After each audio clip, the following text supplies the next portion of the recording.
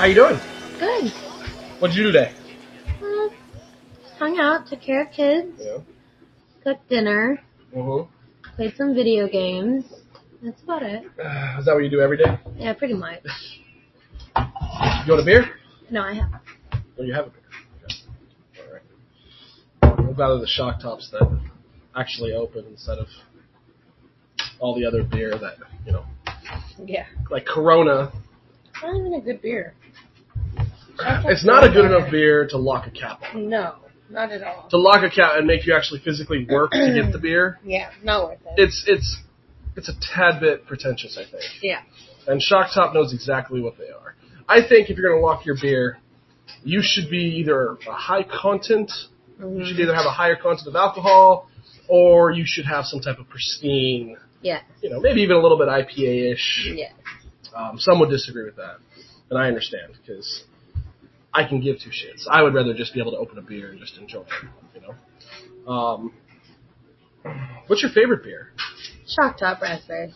Shock Top really? Yeah. Well, that must be recent then. Yeah. Because we just started drinking this. Mm-hmm. I didn't know that. Really? Mm-hmm. That's your favorite beer? Favorite beer. Okay.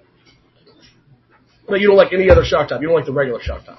I mean, I'll drink the regular Shock Top if it's around. I mean, now I've gotten to a point where I'll choose that over a cheap beer like Bud Light. Really? Yeah. All right. Well, yeah, that's all you drink for a while. It's Bud Light Lime. Yeah.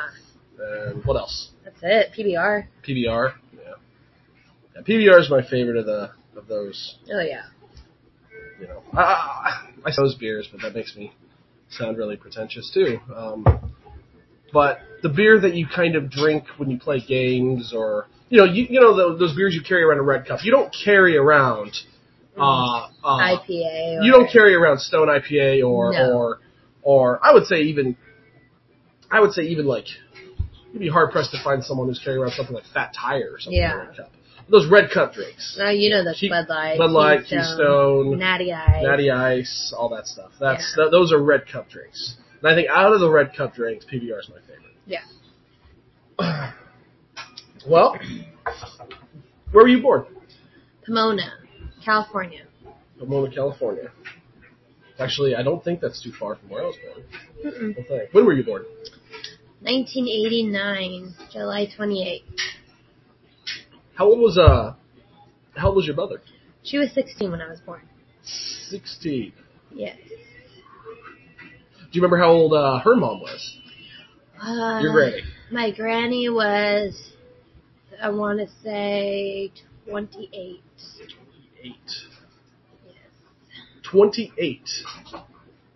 28, between 28 Are you and sure? 30. Yeah. Okay, so if she's, let's just say she's 30. I'm 3 years from 30. You're about 4 years from 30, roughly. Okay? So you're telling me in 3 years,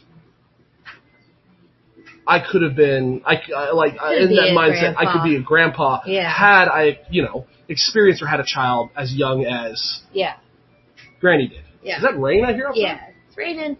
Oh, nice. All right. But wait, let me think about that, though. What's the math on that? Thinking about it, I mean, How old was Granny? Okay, hold on. How old was Granny when she had your mom? Do you remember the age? Remember the number? My Granny was 17 when she got pregnant with my aunt. My aunt and my mom are about 4 years apart. So your aunt DeShanna is how much older? 4 years. So she had to be about 35. Okay, so she's 4 years older. Yeah. And Trish got pregnant with you before. Yeah. DeShanna got pregnant. Yeah. So Trish, being the middle child, actually got pregnant first. Mm-hmm. And she got pregnant at 16. Yeah, my aunt got pregnant about 17. Okay. So let's do the math here. So if if your granny had DeShanna at 18 years old, and there's about 4 years difference, that means she had Trish at 22, which puts her at 38 years old. About 38. That sounds about bad. Which sounds a little better. A little bit. Still kind of crazy to be a grandma at 38 years old. That's a little ridiculous. Yeah. I mean, can you even imagine? No. Just picture that for a second. Just try and picture that. And theoretically, it's possible to become a grandparent at 30. Yeah. Right? Your mom could have had you at 15. You could have gotten pregnant at 15, which thereby you have a baby. A year later, you're 30 years old when you're a grandparent. Mm-hmm. How crazy is that? I can't imagine just calling myself, I'm a grandpa now. I'm 30 years old. No. At that point, it really just feels like a name. It feels like a title to something. It doesn't feel like anything. Yeah. I mean, there is something tangible to it and something beautiful about it, but at the same time, it's like, maybe we got to change up the name a little bit. Yeah. Something's happening. Yeah. Wrong's really happening. That's good. So, okay, so you were born in 1989 in Arcadia. No, Pomona. Pomona. Sorry, I'm introducing my own story from there. I was born in Arcadia. Yeah. Okay, and were you the only child at the time? At the time, yes. I would hope so. Yeah. I'm 16 years old. She had just turned 16 when I was born. She had just turned 16, so she actually got pregnant when she was 15 years old. Yeah. So 5 months after she turned 16, Wow. she had me. Okay, and who signed the birth certificate? She did. She did. Okay. Yeah. Okay, and there was no one else to sign the birth certificate there? No one at the hospital? No. Why not? No, he kind of just bailed. Was he around in any way? Like, did he talk to your mom? Did he call your mom? Well, did he ask her how her pregnancy was? Supposedly, because when she got pregnant with me, my granny had sent her to an unwed mother's home. And so Unwed mother's home. What is that? It's where mothers can send their daughters who are under the age to live in a home and try to find the Lord again, dealing with what. Okay, so it's a Christian establishment. Yes. It's a Christian establishment. So what they would do is you would get pregnant, and then your mother would send you to a place to rehabilitate your morale, your morals. Yes. Can I say, when you're pregnant at 15 or 16, there's really nothing else you can do. I think that's a life lesson in itself, for the record. Regardless of that, do you remember your mom talking about that at all? We've talked about it. Being in an unwed mother's home. Yeah, she's talked a little bit about it. She said she made friends. My biological father came and visited her about one time while she was in there and said he wanted to be with her, couldn't wait for me to be born, all this stuff. And then she went on throughout her pregnancy. She was about 4 months pregnant by then. She went on throughout her pregnancy, and she didn't hear from him. And then she had me, and she went to his house, and they told her to leave. His mom did. Told her to leave? What do you mean leave? Told her to get off their property. They didn't believe her, even though I was there. So then he came to the house, wherever she was. She was living in San Bernardino with my granny, I think. And he came to the house, brought a box of diapers, said I looked just like him. And then I went on with my life, and she went on with hers. Okay, so wait a minute. So you're saying that after you were born, he showed up with a what? Box of diapers. A box of diapers, and what else? That's it. Box of diapers, and dropped it off and said, what to you? She looks just like me. She looks just like me. And then left. Yeah. Okay. So it's kind of a classic, like... Yeah. Yeah, one of those stories. Yeah. Do you think he was afraid? Do you think that's why he left? Oh, yeah, for sure. I mean, he was 18 years old. Mm-hmm. You know, he just graduated high school. He was going to college, wanted to do all these things that he wanted to do. I mean, and that was that. What did was your mom happy that he just kind of bailed like that? No, I mean, when I was about 4 years old, she heard from her friends that he was dead. He was in a car accident. So she went on the rest of her life. When was this? When I was about 4 years old. Okay, but prior to that, I mean, can you imagine for a second, okay, you get pregnant, at a young age, and you're with this guy, and this guy ends up bailing, and then showing up a little bit after you're born, dropping off some diapers, saying some stuff about how you look like him, leaving. I mean, what do you do at that point? I think it definitely fucks with her head. Right, but is there a gap in the story here because she bailed from her responsibilities when that happened as well. So, but did she try and contact him? I mean, there's got to be something there because you would imagine, like, the father of this child, like, where are they?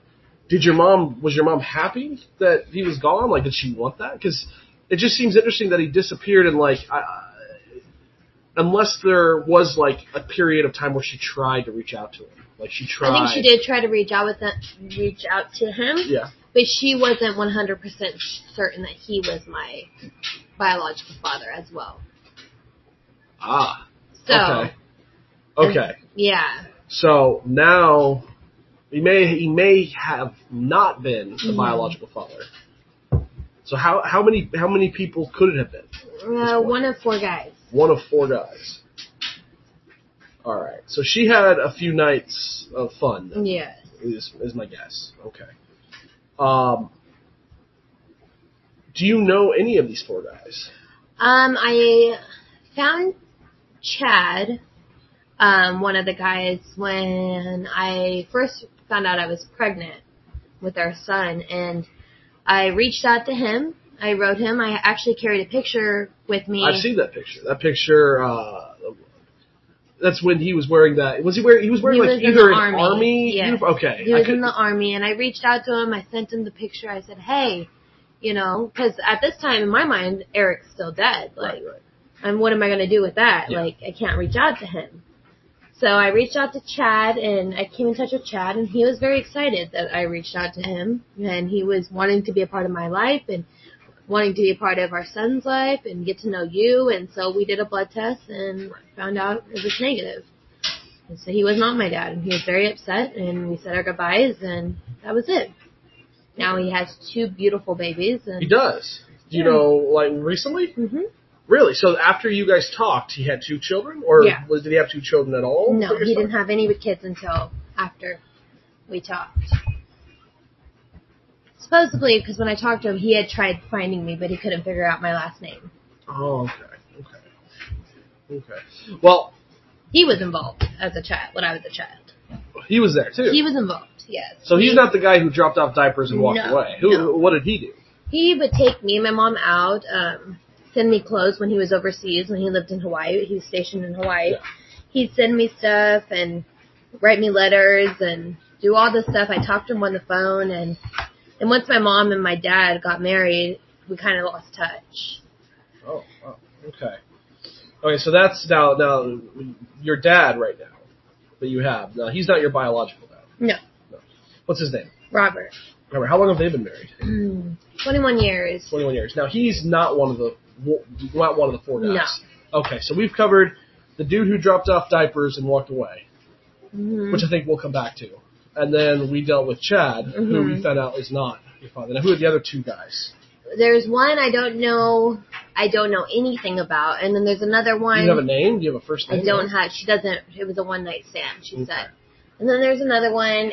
He was 60 years old. 15? He was 60 years old when she got pregnant. So in my mind already, like, that's a complete defense. I want nothing to do with him. Okay, how old was that guy? He was 60 when she got pregnant. Now, that's not the guy you don't know the first name of. I don't know his name either. Oh, you don't know this guy's name? I don't want to know the name. Oh, okay.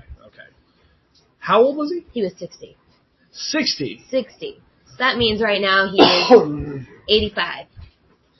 So, I mean, that's just something that I can live my life without knowing anything about. I mean, look, I have a little bit of insider information. Just take solace in the fact that based on what I've seen, who you think it is, I think is actually the guy. Yeah. I don't think it's a 60-year-old man. Now, I'm not saying that this guy that we think it is better. No. By any means. Now, I thought it was Chad. Yeah, Chad looked I did like too. you, and I still think... He was very nice to me. I still think there's something weird there, but this new guy, this other guy, the guy who dropped off diapers, has there been any contact? I reached out to his family after I went through the whole thing with Chad. I actually came in contact with his stepdad. Now, what's this guy's name? His name's Eric. Eric is the guy who dropped off diapers and left. Yes. And you didn't talk to him at all or see him. No. And how'd you find him again? You found him, right? Yeah. And how'd you find him again? Years of freaking research and years of figuring out last names and years of just little information because my mom was very skeptical on giving me any information when it came to him. Did that ever weird you out, though? Oh, yeah. I'm not saying that your mom was hiding stuff. Like, maybe she was... It seemed like it. That made me more determined to find him. Right, and it seemed like it, like... And maybe she had her reasons for hiding that information. Yeah. Regardless, at 18 years old, there is no reason. Yeah. I don't think, personally, to hide information about that's that important. Yeah. Especially if you're, an 18-year-old person. Regardless, though, I mean, do you think that she was holding it back for a reason, or do you think that it was one of those things where she wanted to kind of... Now, again, I'm basing it on conjecture, not what I'm seeing. Do you think maybe she wanted to just kind of keep you all to herself, and it was one of those things, maybe? Oh, yeah, for sure. For sure. Didn't want to kind of peek into a life thing. Yeah. Right. Yes. But you did peek into that I life a little bit. Now, how'd you get a hold of him? Like, where'd you write him? I called his stepdad, and then I said, I know Eric's not alive anymore, and I'm very sorry, but I'm his daughter. I'm 20, I was 20 at the time. Right. I'm just looking to find out some family history, maybe get to know you guys. Like, I'd really like to get to know you guys. So you talk to this guy as if Eric had died. Yes, and he said, what are you talking about? What do you mean Eric's dead? And I said, wait, what? And he said, no, Eric's not dead. He lives in Desert Hot Springs. And Desert Hot Springs is not exactly far. I literally dropped everything and was just completely dumbfounded. And he said, well, sweetie, I'll give Eric your number and hopefully he gives you a call. It was really nice talking to you. Tell your mom I said hi. Because they remembered her coming to the doorstep. Oh, no, you didn't tell us this. So what do you mean, doorstep? She came to the house. Before his mom's house. She went to Eric's mom's house while Eric was living there? Eric was not living there. Oh, he wasn't living there? Mm-mm. She didn't know that, though? No. Okay. Where was Eric at? Eric was somewhere down in... I think Eric was in Oklahoma at the time. Oh. So how old was she then? Was she pregnant, or did she already have you? She just had me. She was 16. Oh, okay. No, but here's the thing, though. So she went to Eric's house after you're born. Mm-hmm. Okay, did she try and go to Chad's house, too? Was it something... Because she said it was one of 4 people... And to go to someone's house like that, like I said, Chad was involved as well, though. Chad was around until my mom. Right, but why do you think she went there? Because she knew it was Eric. She knew it was Eric. Okay. Why she would send me on a wild freaking hunt? I don't know. Do you think it's possibly because she hopes it wasn't Eric? Yeah. I mean, Eric was literally just some guy she'd seen in high school, and he picked her and her friend up on the side of the street one day, and bam, she's pregnant. That was all there is to her and Eric. And he was a senior. He was 18, she was 15. So did they go to the same high school? Yeah, they went to, yeah. Okay, what high school is this? Calhoun? Calhoun? Yeah, Calhoun. San Bernardino. Oh, okay. All right. No. So did your mom... Cajon High School. Okay, I still have never heard of it. So it's spelled really weird too. Okay. Okay, so you got a hold of Eric. Yeah. After you had talked to his father. Yes. So technically, this is a stepdad. So you have no blood relation to this guy. No. Okay, there's no blood relation. No. But what information did he give you to get a hold of Eric? He didn't give me any information. He told me he will contact Eric, and then he'll have Eric contact me. And I said, okay. So I waited, and he called me about, I want to say 2 days later. Eric called you 2 days later? Eric called me. Okay. And what did he say? How did you find me? Like, defensive? Yes. Okay. How did you find me? Okay. Please don't contact any of my family members. We can do a blood test. Do you have a Facebook so I can see a picture of you? Oh, you look just like my great-grandmother, pretty much. Okay. So you got that information, which is probably not the best response. No. Because it almost sounds as if... See, here's the thing. Here's what gets me. You think this person's dead. Yeah. For however long. Yeah. He knows you're around. He's known about me my entire life. Yes. And he says, "How do you find me? How did you find me?" Like I did something wrong. Well, not only that, but like he's in some protective custody. Yeah. He's down the street. Well, not literally, but he's down the street. Yeah. He's not hiding. He's right there. Yeah. So what do you mean? How did you find me? Do you know the internet exists? Yeah. So immediately, this guy doesn't sound smart to me. No. No. At all. So, okay. So, what happens after that? You guys talk, obviously write him back. We talked on the phone. I had his number. I talked to his wife mainly. She said, let's do a blood test. I'm really excited. Like, I never knew about you, blah, blah, blah. And so I waited then, and I'd get emotional. I mean, I was pregnant, and I'd be like, I'd text him sometimes and be like, hi, how's it going? Well, that's got to be a big deal. Like, and I don't mean to cut you off, but that's going to be a big deal. Like, you're pregnant. Yeah. You're about to have a baby. My first baby. You're about to have a baby. You're about to enter a world you can't even fathom. You're about to enter a land where you can't remember really the feelings you had before having a child. Yes. The existence before having a child. The kids, when you have kids and they're born, they've always been there. They were always planned. They were always supposed to be there. That's just the way it is. Yeah. There's no getting around that. So I would imagine in that feeling, wanting to have some type of answers on a father figure, yeah, parental figure, and there's got to be some fear in there. Like, and I hope I'm not, getting on. But did you ever feel kind of like this guy, who I think is my biological father, got up and left? Is that in me as well? Yeah. That terrified me completely. Do you think that was one of the reasons why you tried to get a hold of him? Yes, and also I was just craving. I really don't know what I was looking for.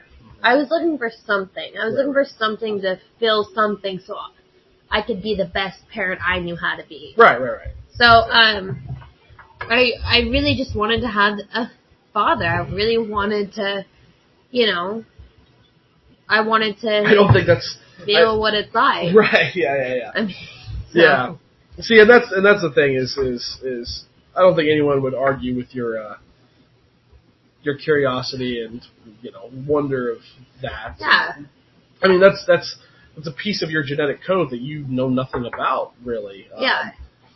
Just from the bits you get to scavenge while you're searching online. Mm-hmm. That's really it, and that's got to be tough. I mean. I don't have any personal experience in that, so I can only see it from the outside. Yeah. So you get a hold of this guy, and he writes you back. It's not the best response. It's almost a little defensive even. And then he calls you. He calls you, or you called him? He calls me and tells me all that first. That's the first conversation. He called you on the phone. I'm sorry, I missed that. I was thinking he wrote this. No. Okay, so he called you and talked to you, and then you guys Facebooked for a while? No. Not at all? No. Did it just kind of die then for a little bit, or what? It died for a little bit. Like I said, I'd write him every once in a while and be like, "Hi, how you doing?" Right. I mean, the weirdest part for me was when he wanted me to spell out my name for him, being 20 years old and me having to spell out my name for my dad. That was a really hit and miss kind of situation for me. I was like, okay, let me spell out my name for you. Well, and at that point, it's one of those things where it's almost like he completely blanked me out of his head. Right. He completely. That's what I'm getting. It took probably everything in him to just forget about. Oh, for sure, for sure. It almost sounds like he tried really hard to the point where I mean, maybe he just felt he wasn't going to be a good father, an adequate father. He couldn't do it. Maybe in the beginning. I mean, I don't really know. I mean, I talked to him on the phone. We met up with him. one time, met up with him at Applebee's. Yep. And this was later, I think, right? After I had Noah. After you had Noah. This was after I had Noah. So the So rest of my you weren't pregnant pregnancy. at the time. When you met him, I was finally. not pregnant. Well, He had just had Noah. real fast. Go back real fast. How did you guys end up meeting though? Like, was it one thing where he? It was me pushing him. Like, Okay, let's so you do a had to push DNA him. test. Let's do something Okay. because if you're not him, I can continue on my search. Basically, Okay. Right. I can continue what I've been trying to do. Right. Unfortunately, though, that search would have come to an end. Would have come to Because Chad wasn't it. If Eric wasn't it, you weren't searching for the 60-year-old dude, and then you have some guy you have no information on whatsoever. Yeah. Well, here's the thing, though. And also, the dude you have no information on probably isn't it. Because, I only say that because your mom never took the energy to find out anything about this guy. She's basically inadvertently saying, it's not him. Yeah. You know, I would just imagine that you would find out a little bit about this person who gave you a child. I think with Chad, though, I think what it is, she wanted him to be my dad. She wanted Chad to be my biological dad. That's why she kept in contact with him. I wanted Chad to be my dad. He was a really nice guy. He was very sweet to me. She kept in contact with him throughout the years of me growing up and stuff. Sent him pictures. He sent me pictures, you know. That's who she wanted it to be. Right. It wasn't him, though. And then Eric happened. Now, what was the meeting like? Oh, it was so awkward. It was a halfway meeting, wasn't it? Yeah, it was a halfway meeting, and I think the first thing he said, well, why didn't you bring Noah? And in my mind, why didn't you bring your son that you just had? Yeah. Right.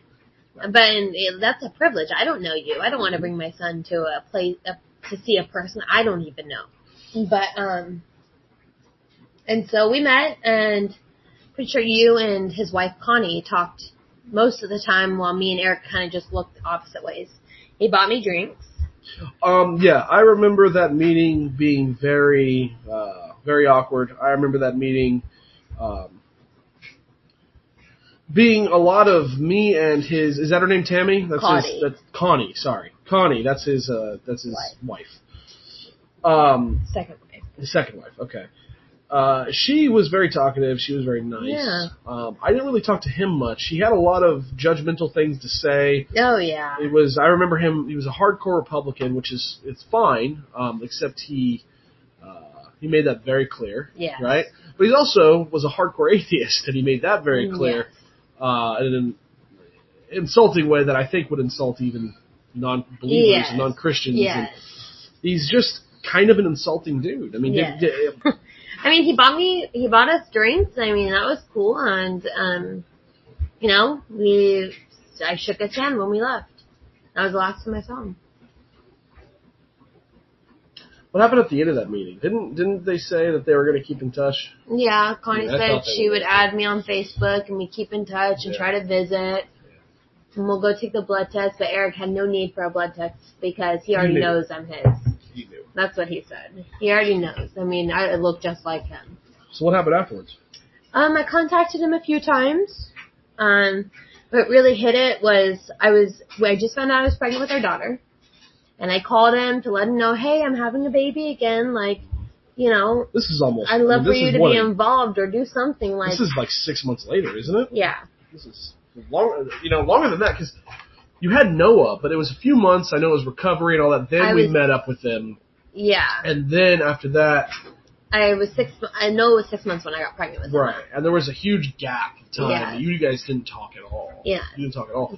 So I called him out of nowhere and just let him know the good news. I was having a little girl and, you know, I'd love for him to be involved. And he was like, oh, I'm so happy. I'm so, happy for you. I hope everything works out smoothly, and everything was fine. And then I called him up again and was like, hey, would you like to meet up or do something? And then he kind of just flipped out on me. He said,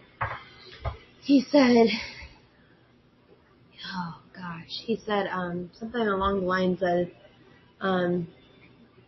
well, don't contact my family because, and then he said something like, why do you even need me in your life? I had a great stepdad. I asked him if he's ever thought about me. He said, no, I never thought about you. I don't really care what happens with you. And I said, okay. And I started bawling. Oh, I cried my eyes out. called my mom. And I let my mom go for it. I figured she had some built-up animosity towards him, so I gave her his number. What'd she do? So she texted him. I think the last thing I said to him was, I wish in my mind you were still dead. Yeah. It would have been a lot easier to deal with this. Oh, for sure. And I said, don't worry, I'll never contact you again. I said, but you cannot keep me away because he has a daughter. Right. From my sister. Right. So I said, and that's that. Right. So here's something that's new information. So you have actually a stepsister. Yeah. He has a daughter. Yeah. Which kind of spins the entire thing because you could make the argument that he doesn't want to be a father at all. Period. Yeah. And he made a mistake when he was young. It happened to be the fact that, she got pregnant and she had a baby and he wants nothing to do with it and walks away and whatnot. But the fact is, he has a daughter. He's married when I was 4 years old to another lady. He's in her life somewhat. Yeah. Right? Yeah, he is. And so he must, he had her later on. 4 years later. 4 years later. 4 years later. 6 years later. Do you think he's trying to protect her from something? That's what I thought in the beginning, but I thought, what do you have to protect her from? The fact that you've been lying to her her entire life, basically. Right. You've just been lying to her. I said, that's not really protecting her. That's what I thought. How old is she now? She's 19. She's 19. She's 19. She knows you exist. Mm-hmm. You talk to her. We talk about twice a month. We keep in touch. We go through her. She goes through her life. Oh, yeah, for sure. She does? Oh, yeah. Do you think that Eric knows this? Oh, yeah, he knows. He knows that you guys talk? Yeah. He was very upset with me about that. I think I remember reading something. He wrote and said something about his daughter, leave her alone or something. Mm-hmm. And I remember you and I talked, and we agreed that at 18 years old, at the latest, that all. And I waited. Yeah, and you waited. And then once she turned 18... I said, I wrote her on Facebook. That's weird. That was a long time ago. Yeah. Yeah, I wrote her on Facebook. I said, hey, I'm sorry to do this over Facebook. I don't know of any way I don't know any other way to get a hold of you, but I'm your dad's firstborn. Yep. And I said, me and your dad don't have a relationship, but I'd love to get to know you. Yes. I'd love to hear your story. I'd love for you to hear my story. I'd love to just get to know you. You're my sister. Right. And so she cried. She called me on the phone. I talked to her mom. And she asked me questions, rightfully so. They don't know me. Right, I'm a stranger. Of course, I'm just if you're gonna enter someone's life like that. Yeah. That makes sense. I talked to her mom and I talked to her, and her mom was like, ugh. Her mom was so upset. She's like, are you kidding me? Eric never told me about you. But so yeah, I talked to her mom and. Shot. Cheers.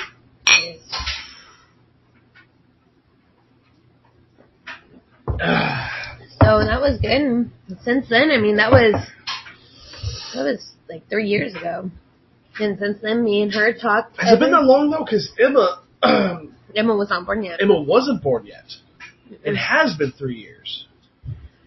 That's crazy. And she looks at pictures of the baby. She has pictures. Good. Wait, who was looking at pictures of what? What are you talking about? Oh no, she would I sent her pictures of the babies. Send who pictures? Peyton. Oh, Peyton. Okay. Yeah. And so we've kept in touch throughout the years, and I've never met her. 3 years? Yeah. When's the last time you talked to her? About a month ago. About a month? Yeah. So is this something where you guys eventually want to meet up? Or oh, yeah, for sure. she refers to me as her other sister. Okay. Does she have any other siblings? She has one sister. But it's not from... Not from Eric. Not from Eric. No. She was 4 years old when Eric and Peyton's mom got together. Okay. All right. So how does your mom feel about all this? At this point, hearing about Peyton, Eric, you telling him basically, you're done. Does she even bring it up anymore? Do you think she's happier that it happened this way? Or do you think... I think there's a little bit of jealousy when it comes to, Peyton. Yeah, because there's an entire, There's, a whole new family that I've never... and Peyton's mom, I think she's a little bit jealous of because Peyton's mom basically got Eric. Yeah. But other than that, we don't really talk about it. She'll ask me how Peyton's doing. I'll tell her how Peyton's doing. Yeah. She'll ask if I talked to Eric. I'll tell her, no, I have not spoken to him. Right, I haven't spoken to him since before Emma was born. So 3 years. Okay, so let's go back. I want to talk about when you were really little. So, you're 1, 2, 3. What's happening? Whew. When does Robert, your current dad, when does Robert step in? He steps in when I'm about 3 years old. Him and my mom meet at a church that they all went to with my granny. Before that, my mom was actually in a lesbian relationship before she got married to my dad. Oh, really? Yes. With a lady named Kathy, which everyone in my family kind of hates because my Aunt Deshanna said that Kathy took advantage of her. Trish doesn't say that, though. My mom doesn't say, but my mom was also 15 when she was in a relationship with Kathy. Okay. How old is Kathy? 33. Well, I would say that's a... yes. That was a... Yeah. Yes. Yeah, that was poor judgment on Kathy's part. Yes. But your mom stands by it, though. She stands by it. Kathy never took advantage of her, that my mom came on to Kathy. Even though the fact that she was 15? No, the fact that she was 15. My I don't mom know. claims that she was more of an adult at 15 than, Really? But we all think highly of ourselves, though. Don't you think? Yeah, Don't you think? Okay, real fast. Let me ask you something. At 15 years old, you dated this didn't actually happen, but at 15 years old, you dated a 32-year-old, let's just say. Yeah. Okay, you dated a 32-year-old guy, girl, doesn't matter. Yeah. You look back on it now, think about yourself at 15. Oh, yeah, no, I had no room to make any decision right. at 15. I was just looking for love or something at 15. I wasn't looking for... I think that's true for all 15-year-olds. And I think for my mom, I think what it was, why she still stands by that, was kind of like a defense mechanism to help her cope with what happened. With what? Kathy being 33, her being her first lesbian experience. Growing up in a really hardcore Christian household. Not so much, though. Well, not so much. She did not grow up in a really hardcore Christian household. How'd she grow up? Well, my grandpa was a drunk. He was very mean. I guess you could say it was a Christian household. It's very mean to my granny. Right. Spank her, beat her. Right. Stories that are just endless on what he did to her, which is horrible to even think about. Right. He was very mean to his girls. My mom has 2 sisters. How many? Now, this grandpa, he only had 3 girls. He had 3 girls. Yeah. 3 girls. And a son. He has a son out. He does have a son. Mm-hmm. Oh, really? Okay. Okay. Your mom grew up in a household maybe that wasn't Christian because Grandpa wasn't okay with that, because I know Grandpa was okay with it, but he had put on a good show. Okay. Now, Granny, on the other hand... Granny was her faith was all she had. Okay. Okay. So,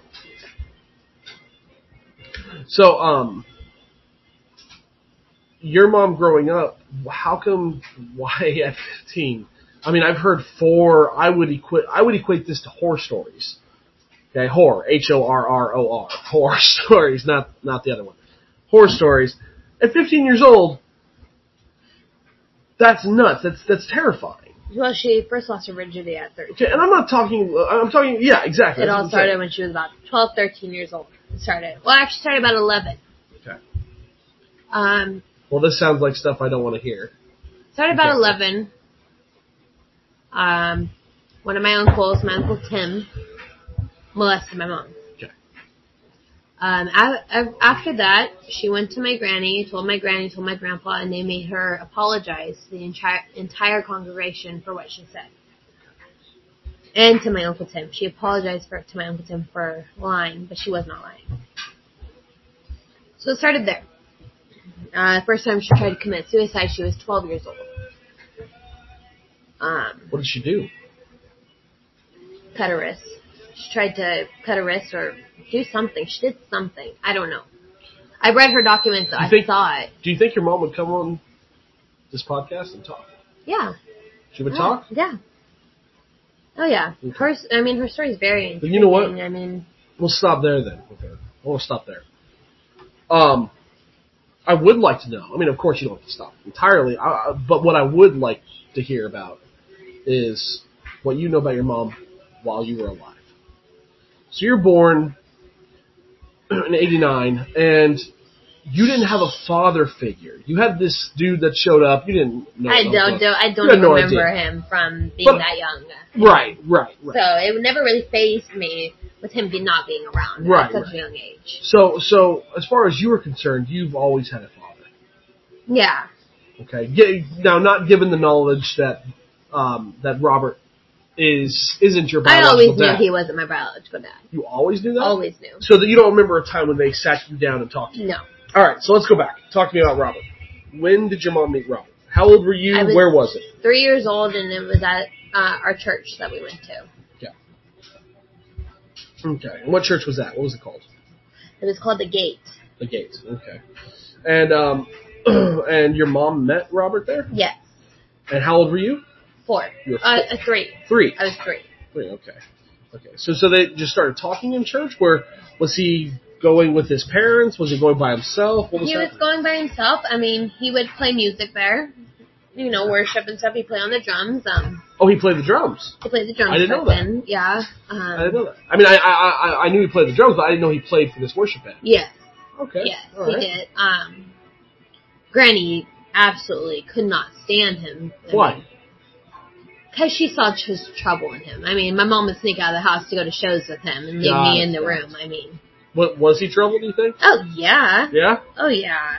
I mean, they were young, though. I mean, even as a parent, though, for my mom, I can't really give her much of an excuse for doing that, even at such a young age, because you grow up. That's how you grow up as, becoming a parent and learning from these things. Oh, for sure. But watching your mom, I mean, okay, you may not be able to remember this. This might be too long ago. But watching your mom date somebody while she has a child, do you remember anything about that? Do you remember her leaving and being gone for a long time? I remember him coming up to the window and, tapping on the window. I remember seeing him in church, and I used to call him Bob. So I'd run up to him. He loved it, but my granny would hate it, because I'd, get out of her arms, and I'd run down the aisles, and I'd go, Bob. And I'd, pull down. I had the biggest crush on him when I was little. He was my crush. I'd go, Bob, and I'd pull down his pants, and I'd giggle and run away. That's what I did. And so, in my mind, my mom marrying Bob, that was the best thing ever. I mean, it was Bob. Right. I loved him. Right. He was my dad. I mean, he loved me. He'd hold me and kiss on me and, do all the stuff a dad should do with his daughter. And you were 3 at the time? I was 3. Okay. And when did they start living together? Did they get married first? When I was 4. You were 4. Did they get married first, or they got married first? They got married first. How'd that happen? Do you remember? My mom ran out in the middle of the night, actually. Oh, really? Yeah. Ran out, so it was a classic.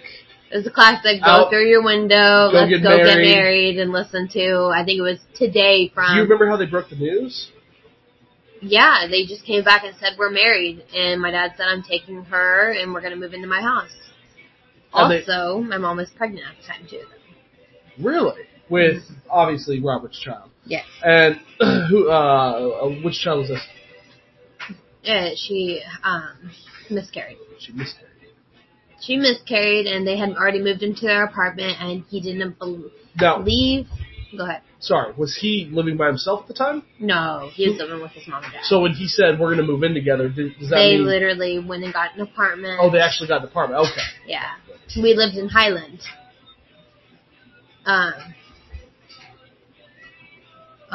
And when my mom was pregnant, somehow my grandma, my dad's, Robert's mom, convinced him that she was lying. And when she miscarried, he basically left. He left? He left us. When she miscarried? And how long did he leave for? He left until they hooked back up and she got pregnant again. So we moved back. Do you remember how long that was? I want to say about 2 months. Where was your mom living for those 2 months, though? We moved back in with my granny. Okay, so those 2 months, you guys left the apartment then. He left us, and then we had to move everything out by ourselves. Well, I didn't really do much because I was, really little. Yeah. But he left, and my mom and my granny helped move everything out. Okay. And they got everything out, and they moved back. You guys moved back home. And my dad was going for annulment, and my mom basically went up to the house and showed documents, showed ultrasound, showed everything, and tried to explain to him, I'm not lying, this was your baby, this happened, right. And this is, and he took her, well, he didn't take her back, but they started dating again? They started talking again before they went through with the annulment. So they did go through with the annulment? No, before they went through with the annulment. Oh, okay, so the annulment never happened. Annulment never happened. I mean, yeah, no, it never happened. It happened with his first wife, but... Okay. So when they started dating again, did they officially get back together when she got pregnant again? Yes. Okay. When she got pregnant for the second time. This was the second time. Now what happened? Was this a miscarriage too? Yes. This was another miscarriage. Now, but were they married? They were married. Yes. Okay. We moved into a house. Okay. So months later, you guys they got married, and then she had a miscarriage, and then they tried to go through an annulment. Yes. Okay, so yeah, the point I'm getting at is the fact is that she had a miscarriage for the second time while they were married. Yeah. And the first time he wanted to get an annulment. Mm-hmm. So what about the second time though? Did he want an annulment the second time this happened? No, the second time this happened, everything was fine. What made it different though? I think he actually believed her. So what? The first time he didn't believe it was his child? Yeah. Based on what though? Based on nothing really. It's just people talking. Oh, okay. Yeah, it was. Nothing really, just people talking, bringing up, oh, well, she got pregnant at 15, she had a baby at 16, who's to say she's not lying about anything else, it's kind of one of those things. Yeah. So she has another miscarriage. Mm-hmm. And how long were they together? They got pregnant another time. A third time? Third time, about a month later, she had another miscarriage. She got pregnant again. Had another miscarriage. She had 4 miscarriages. 5 miscarriages. Until she got pregnant with him. Is there a reason behind that? Because at that point, you have to ask yourself, can you have a baby? Her uterus is torn from being pregnant with me. Really? Mm-hmm. So the doctor went in there and they tried to, take out stuff that she did not need that would, Cheers. They did that. She got pregnant with Hannah. Doctor said, do not have any more kids. He told her, you cannot, your lady parts are not working properly. You should not have any more kids. After she had Hannah, that is. And Hannah is? My sister. Your sister. How old is she now? She's 18. 18. So you were 7? Yes. So they were married for almost 3 years before they had a baby. Yes. So do you remember that pretty well? Yeah. Do you remember the transition period between her getting pregnant, having Hannah? Was there a change in relationship there? Yes. With you and your mom and dad? Yes. So was your dad different after that? Yes. What about your mom? Obviously, she tried not to be, but I knew I don't mean in the obvious ways. I don't mean in the obvious ways where she has to take care of another kid. Of course. I'm talking about affection. I'm talking about. It was a little bit more excitement for her. I could tell because she actually had someone there to help her and someone there to be that father figure that she didn't have when she was 15 with me. Right. So it was different. And his family was involved. At this point, we were living with his mom and dad. We were living with my grandma and grandpa. So, it was a big transition, for sure. But she got pregnant with Hannah. Doctor said, do not have any more kids. And she got pregnant 9 months later with my sister, Sarah. And went into early labor with Sarah when my mom was about 30 weeks when she went into labor with Sarah. And 30 weeks. So if you take 30 and you divide that by 4, you get, what is that? It's about 9 months. 8 months. Okay. Oh wait, no, sorry, that's 7. Yeah, 40 weeks 7 is full term. So so at 30 weeks she was 7 months pregnant. Yes. Okay. Sorry, I'm kind of drunk now, so my math is going to be a little off.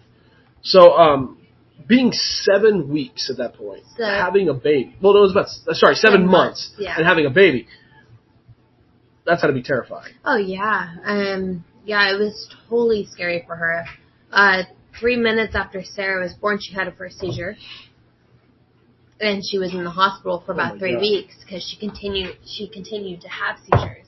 Did they know what was wrong at first? All? They did not know what was wrong. They just saw baby having seizures. We're still trying to diagnose it. Yes. They had no idea. And so finally when my mom was able to bring Sarah home when Sarah was about 2 months old. Right. And she continued to have seizures. She continued to not act right. She continued to look off and not make any kind of contact, not follow the milestones that an infant and toddler is supposed to go through. Right. Not do any of that. Okay. When Sarah was about 7 months old, my mom got pregnant again. Wow. Okay, so this is the third child. Mm-hmm. And she was how old? 7 months. My mom actually went into the doctor for her birth control. And he said, well, I can't give it to you. You're pregnant again. And my mom said she just started bawling. Like, she bawled her eyes out. She didn't want to have another child. She didn't want to have any. She wasn't supposed to. Well, what about you, though? What were you doing at home? Oh. I mean, taking care of the kids. Taking care of the kids. Mm-hmm. Were they gone often? Yeah. So they take care of the kids often? They were gone a lot, yeah. Okay. What did you guys do? Did you guys just watch a lot of videos? Or? We watched, do you remember that old Ronald McDonald show?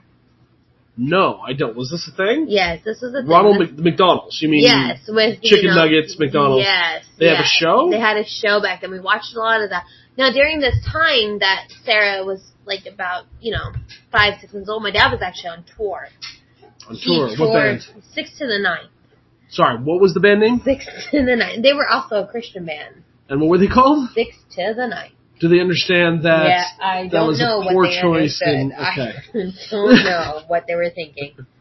Well, you know what? They were obviously thinking a little less perverted stuff than everyone else is. So he was on tour when all good this for them was on happening. That. They were on tour while your mom was pregnant with Jeremiah. With Jeremiah, the third child. Yes. How long was he on tour? He was on tour for about 3.5 weeks.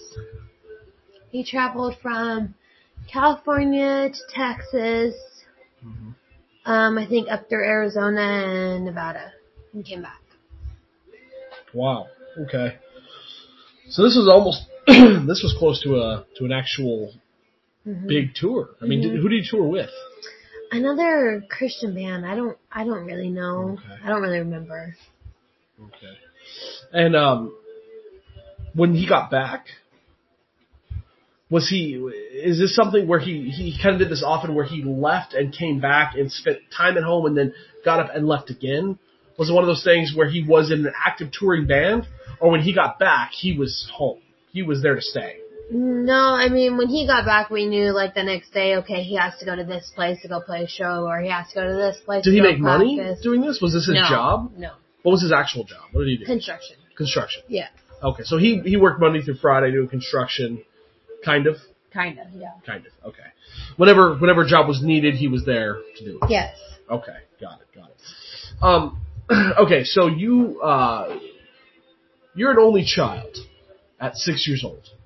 Yes. At 7 years old, around then, you have a sibling now, a sister. Sister, were you really excited to have a sister? Oh, yeah. I was. Did you understand, like... I was really excited, but I was also really scared. So I was scared because I noticed the attention from my dad would not only be on me. And I knew attention from my mom would not only be on me. So I was actually really terrified because I was very observant, even at a young age. So you knew even at a young age that a lot of the attention was going to be redirected to your child. Okay. Yes. Okay. Were you right? Yes, I was. Yeah. Yes. More so than you thought? Yes. Yeah. So they have Hannah. And did they treat her... I mean, of course they're going to treat her differently than they treat you. She's a baby. I mean, not so much my mom. My mom did not. But when it came to my dad and the grandparents that I started to call grandma and grandpa, that I started to love the grandparents that took time with me. Right. That all changed. I think more importantly, it's not about how they treated her. Yeah. Exactly. It has that. It has that, though. Right, of course. It has to do with how they treat you. Yeah. Because did they treat you differently? Because of course they're gonna take care of her and whatnot. And that's that's perfectly normal. But as when they did interact with you, I understand that you have a new baby. Okay, attention's going to be split now. Totally understandable. I got very defensive. I got very kind of weird. I could do anything. So you had the myself. Classic response of jealousy, maybe a little bit. Yes. I mean, I was jealous of her. Rightfully so. I mean, you're young. Rightfully so. I only say that because you're young. And I also knew at the time that wasn't actually my dad. So the time I knew, okay, he's having his first baby. Right. So I kind of knew something, but I couldn't pinpoint it, but I knew there was something. That's one of those weird things. It's one of those innocent child things where you understand to a degree. You understood at 7 years old that you're not his, but you didn't really understand why or how. Yeah. But you understood that. Yeah. And the fact that Hannah was his. Yeah. I mean, the first time I saw him hold her, or, the first time anything. I mean, because there's actual video footage of me holding Hannah when she was first born and me telling my dad, this is mine, yours, and mom's baby. That wasn't my sister. In my mind, that was my baby. In my mind, at that age. Right. That was our baby. Right. Is that how you has that kind of echoed in your relationship with Hannah since then? Oh, yeah, for sure. Really? Oh, yeah. I try not to be... You don't treat her like a sister as much as you do another mother figure. Yes. I try not to be like that, but, I mean, the way we grew up, I am. Why? Because I basically was. Do you think... Now, when you say I basically was, you spent a lot of time watching her. Yes. Do you think possibly that maybe you spend so much time taking care of her that in your mind you've kind of created this idea from the beginning you were this mother figure, but really that's not true. You only think that because you spent the next 4 years taking care of her for the most part. No, I'm not going to go out and say your mom and dad didn't take care of her. Of course, they did. I mean, diapers, bottles. They made bottles and stuff. Yeah, for sure. They did, but you felt that you got the brunt of it. Yeah. At a young age. At a young age. Really? Mm-hmm. I mean, because like I said, my mom was in and out of the hospital with Sarah. Right. So you kind of had to take the reins. Yeah. Got it. And what about your dad? Where was Robert? He was always out in the garage, always gone. I don't really remember him, honestly. Being around a whole lot. Yeah, I mean, he played dirty jokes, jokes that, no one should play on a little child. I've actually heard some of these. I want to hear them again. Give me at least one or two here. Give me at least two. Okay, 7 years old. 7 years old. So Hannah was just born. Hannah was just born. I think she's sleeping. Yeah, she's sleeping in my grandpa's arms. Okay. And I remember my dad coming in. Oh God. I'm just playing with my doll set. They made my room all very cute because I knew what was going to come from it. So they took the time to make my room like ballerinas, and I had sharks on the walls. I had all the stuff that I loved, horses and sharks and everything there. Right. And he came into my room with a big butcher knife, with his shirt all torn up and ketchup all over his shirt. Now that I'm an adult, I know it's ketchup. At the time, you thought it was blood? At the time, I thought it was blood, and he came into my room and said, "It's your turn to die." And I took off. I literally ran through his legs. Actually, the way the house is built, my bathroom would enter out into the laundromat. So I went through my bathroom to the laundromat to outside, out the gate. I literally jumped over the fence. And I booked, and you saw how big that yard is. Oh yeah, it's a big yard. That's a freaking big yard. Well, I went to my neighbor, And I said, I don't know what's wrong with my daddy. Like, he has a knife. Like, what's happening? And then I guess he came out and did something like, it's fine. And so he just followed me, and I just sat in the corner next to the tree and put my head between my legs and started crying. Oh my gosh, that's a sad story. I just started crying, and I said, okay, it's my turn, okay. And I just bawled. And then he finally felt some sort of humanity in him, and he thought, okay, she's really scared. Yeah. She's really scared. Like, I guess it's not okay to chase a little girl around. And all the things I know about Robert now, I don't think he would do anything like that anymore. He's never done it since. He never did it to one of the kids. I don't think he would. No. Do you have another one? Yes. Which involves my mom and my dad. We were over at my dad's friend Jeff's house, his parents' house. Yeah. And I walk outside and I see my mom laying face down into a pool. And my dad comes up to me and says, I'm sorry, honey, but your mommy has died. And I just start crying. I go to jump in the pool and everything. He catches me. And then when they notice me trying to, jump in the pool and save her, they finally, look at me. Oh, we're just kidding. We're playing a joke on you. It's all right. Everything's fine. And I just sat there and cried. It was absolutely horrible. I would never do that to one of my kids. That is so bad. So, yeah, that happened. And that was really weird. Things I will never forget, unfortunately. I really hate both those stories. Yeah, they're really horrible. I can imagine being that age and experiencing that and just being completely just terrified. Well, it also makes you lose trust in a person. I mean... Oh, definitely. It's one of those things where it's like... I didn't trust them. People. When they call me back in the back, I'd be like, nope, I'm not coming back there. I don't trust you guys. Right. That's not going to happen. I'm not coming back there to see you guys. I don't know what you guys are going to do. Right. That's what it kind of turned into. Yeah, and that's the problem with doing things like that. And I think they understand that now. Yeah, because I didn't play it on... the last thing my dad did to anybody was my Aunt Shanna, Marissa's sister, Melissa.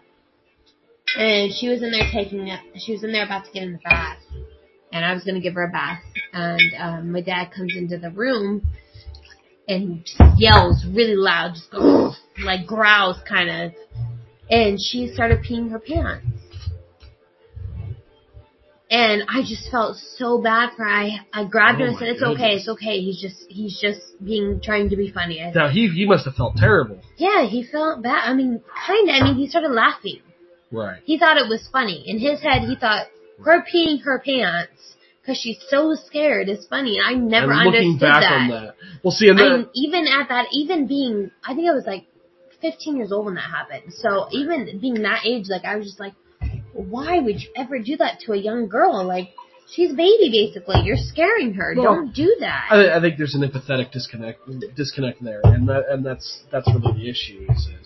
Is you look at it from one point of view, and it's really funny, and they'll get over it, and it's just a fucking scare. Who cares? They'll it's good for kids to be scared. They'll get over it, blah blah blah. Then there's the other side of it where you look at it from their point of view, and the world's scary enough to not induce fear like that. Yeah. There's enough... Oh, shot, cheers. Oh, jeez. There's enough fear in this world already. Yeah, definitely. Why kickstart that? Why kickstart it? Yeah. That's a little harsh. Yeah, so that was really... that was the kind of the last thing I saw my dad do like that. Right. Which it should be, because after something like that happens, 15 years old, you must be like, come on now, right. They're just children, they're just babies. Stop it. Right. Your sister Sarah was born. Do you remember the year? 1994. 94. No. That doesn't make any sense. 1998, sorry. 1998. That makes sense. Okay. 1998. Okay. When did they find out about her condition? The epilepsy was about 2 months after she was born. Okay. Like I said, when they sent her home, they started her. They kept a close eye on her. Right. I don't really remember if they put her on medication. I don't remember. Right. I don't think so because she was so little, but they kept a close eye on her. Okay. And then about 2 years later, she was diagnosed with autism and mental retardation. Okay. So she was about 2 years old, a little older than 2. Yeah. And they diagnosed her with autism. She wore braces on her feet. She had problems. So she was pretty much. She had trouble walking. She did not walk. She didn't walk at all. She did not walk. No, what's the braces for then? Because her legs were bowed. The braces were to try and straighten her legs out. So she could walk. They said, though, that she would never be able to walk. They said this is just going to help it. Try to help her, like if she goes to push up on something. Right. Yeah, there was nothing. Everyone said that it was false hope. Everyone said that she would probably not make it past her 7th birthday. How old is she now? Oh, she's going to be 18. That's beautiful. That's awesome. Now, I know she still has seizures. Yes, very bad. And her autism, it's getting better with structure. That's what... Right. That's what... No, see, here's the thing is I'm a little ignorant to autism. I don't have all the information. You know more than I do about this. She has the body, the physicality of an 18-year-old. Yes. But mentally, what is she? She's about 7 years old. Now, let me ask this. At 16 years old, when she had the physicality of a 16-year-old body, was she 6 in her mind, or was she still 7? And she just plateaued, and she is now 7 forever. How does that work? Every year that goes by, it seems like she progresses. When she was 16, it was kind of about 7, but you put her at 10 years old, and she was about 3. Okay. So every year it kind of seems like it progresses, like she gets better, she answers questions. Right. Right just now, like in the past few months, she started talking to me on the phone. That's never happened. Okay. She'll say little things like, "Hi, Elena, love Big Michael, love, Right. But that's as far as our conversations go with her. Okay. See, and that's the interesting thing is because, she might have the mind of a 7-year-old now, but even Noah, our son, he talks on the phone. And he talks on the phone decently fluently. Like, he'll tell you how his day's going. He'll tell you what he's doing. Yeah. And he'll tell you if there's anything wrong. She won't do any of that. Well, she won't do any of that. No. But she'll do other things that a 7-year-old do. So it's interesting that in certain areas, when you have autism, you do have the capacity of a 7-year-old to do certain things that a 7-year-old will do. But in certain areas, like talking on the phone, you just don't have the attention to do something like that. Mm-hmm. Is that the autism? That's what it is? Yes. Okay. Well, if she just started talking on the phone, then there's obviously some progress somewhere. Like you said, structure. So it's not like... She needs structure in her life. She needs everything to go on a schedule. And it schedules everything for an autistic child. You tell them, you wake them up at 8 a.m., it's time for breakfast, give them a little bit amount of playtime. This is your playtime. This is your draw time. Have your draw time. In 30 minutes, Sarah, you need to pick up your draw time. Right. And you need to put it away. And then we can move on to doing something else, like let's go to the park or let's do something. And then once that time's over, let's eat lunch. Let's do this. Structure. She needs structure. She needs some sort of stability with her structure. Okay. And, there's no cure. There's no cure. No. So, really at this point, that's all it's about. It's about creating a structure. Yes. You can't let... Is it about creating independence too? Like being able to adhere to that structure by yourself? Independence. 18 years old, you want to get your ears pierced. Let's go get your ears pierced. Right. That's what you want to do. Let's do that. It's stuff like that. Like letting her choose stuff. Letting her go to the store with you and pick out her clothing, what she likes to wear. Right. Like the material. She needs to touch the material to see if she likes to wear that kind of material. Just taking her out and letting her make choices for herself is what she needs. Got it. Let her pick out a movie. Let's go to a movie. Even if you don't sit through the entire movie, pick out a movie you want to see. Let's go to a movie. And take her into a theater, even if it only lasts for 15 minutes, which most of the time that's all it lasts for. let her still do it. Yes, you waste, Shakespeare, yes. $20, but well, see, I think you kind of hit something on the head there. You said you give her a choice. Yes. I think that's an important thing that kind of gets glossed over with a lot of the kids. They starve to be an adult, right? Yes. You remember when you were a kid, you wanted to be an adult. You want to make your own decisions. That's what it is. Really what they want to do is they want to make their own decisions. Yes. So if you give a child, especially an autistic child, not a whole bunch of decisions, because believe it or not. No, 2. Yeah, exactly. 2 choices. 2 choices. You give them something simple. It will go very far. It goes very far. It will go very far. Right. Sarah, do you want to eat this or do you want to eat this? Or, let her make... Oh, I want taco salad tonight. Okay, let's make taco salad. Mm-hmm.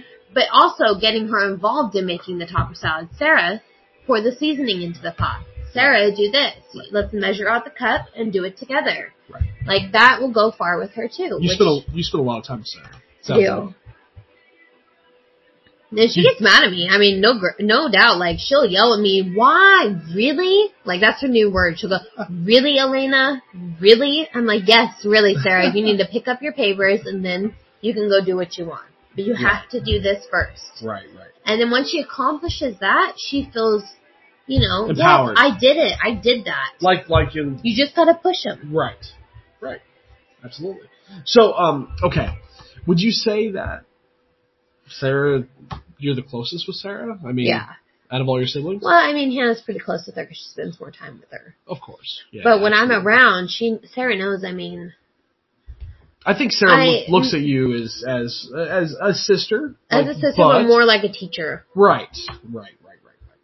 Which is kind of hard for me, too. I want her to just look at me as a sister. Yeah. But she knows when I come around that she can't get away with all this stuff. I mean, if she starts hitting on our mom, I'm going to step in and be like, you don't do that. So she's been violent in the past, then? Yes. Yeah. I mean, that comes with autism. Yes. Very violent. Very, very violent. Right.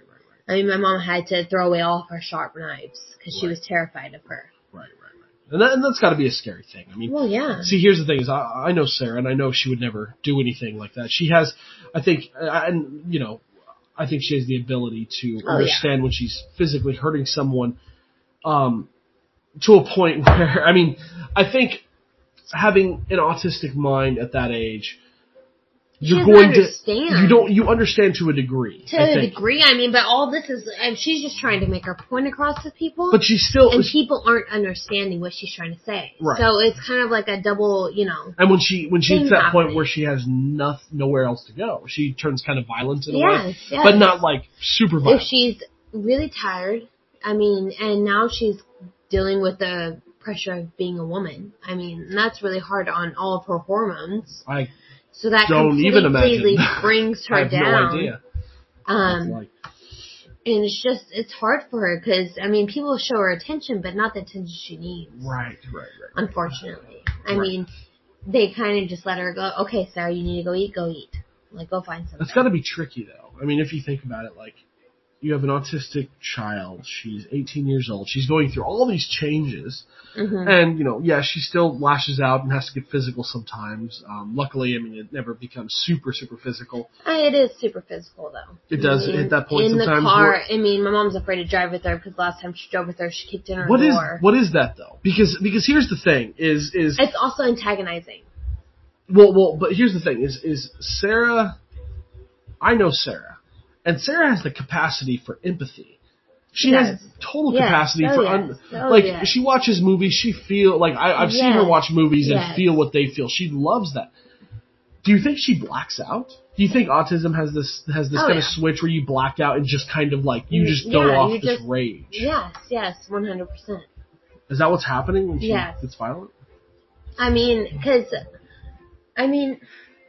like, for me, okay, for example, this last time I was over there, which was about a weekend ago. Right. Sarah got in a fight with my mom, and Mom started yelling. Mm-hmm. Mom starts yelling, Sarah throws out her fist. Got it. Okay, so then I step in, and I look at her in the eyes, because it's always important to make eye contact with them. It's always important. And so I look her in the eyes. Why is that? Is that because you're showing them direct attention? Yes. So you give them full attention, and they recognize that as authority? Yes. Okay. Yes. And which is, I mean, it's unfortunate because she's so old, and I don't want to be like that, but I know I have to be. Yeah. I mean, I also have my kids over there. Right. So I need to show her, like, hey, you can't act this way. Right. And so, she starts hitting on my mom because she wants to finish Monsters, Inc., but it's bedtime. Got it. It was What time's her bedtime normally? At 9:30. She was falling asleep on the couch. She just had all her medication.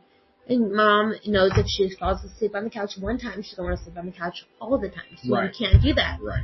And so I stop at the movie, and I pause it, and I tell her, Sarah, I will turn the movie back on when you wake up. Just come get me, and I will turn the movie on as soon as you wake up.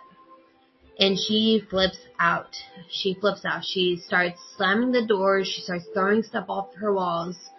And she's a big girl. She is bigger than I am. Like, she's a big girl. And she starts hitting my mom. So then that's where I cross over, and I step in, because that's my mom. I'm not going to let no one hit my mom. No matter what. So I step in and I look at her, I get in her face, and I tell her, Sarah, you need to stop. Do you want to watch Monsters, Inc. tomorrow?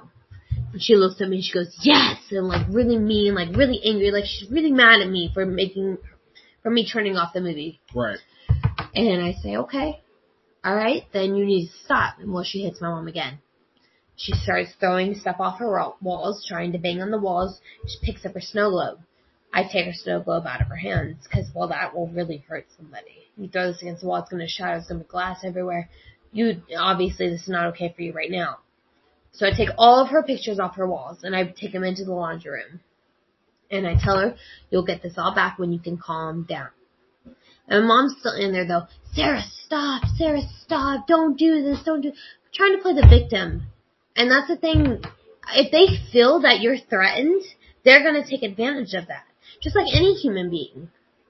Just like if I get in a fight with a girl, and she feels threatened by me, you take advantage of I'm going to take advantage of that. Probably not to the same degree, because if at that point, here's the thing. I think a normal person, with maybe a person without autism, if there's a person who's backing down, like, look what you're doing to me, you kind of go fine. You kind of rub it in a little bit. Yeah, definitely. But maybe if you have autism, you not only rub it in, but you perpetuate it. You just keep it going. And so finally she calmed down.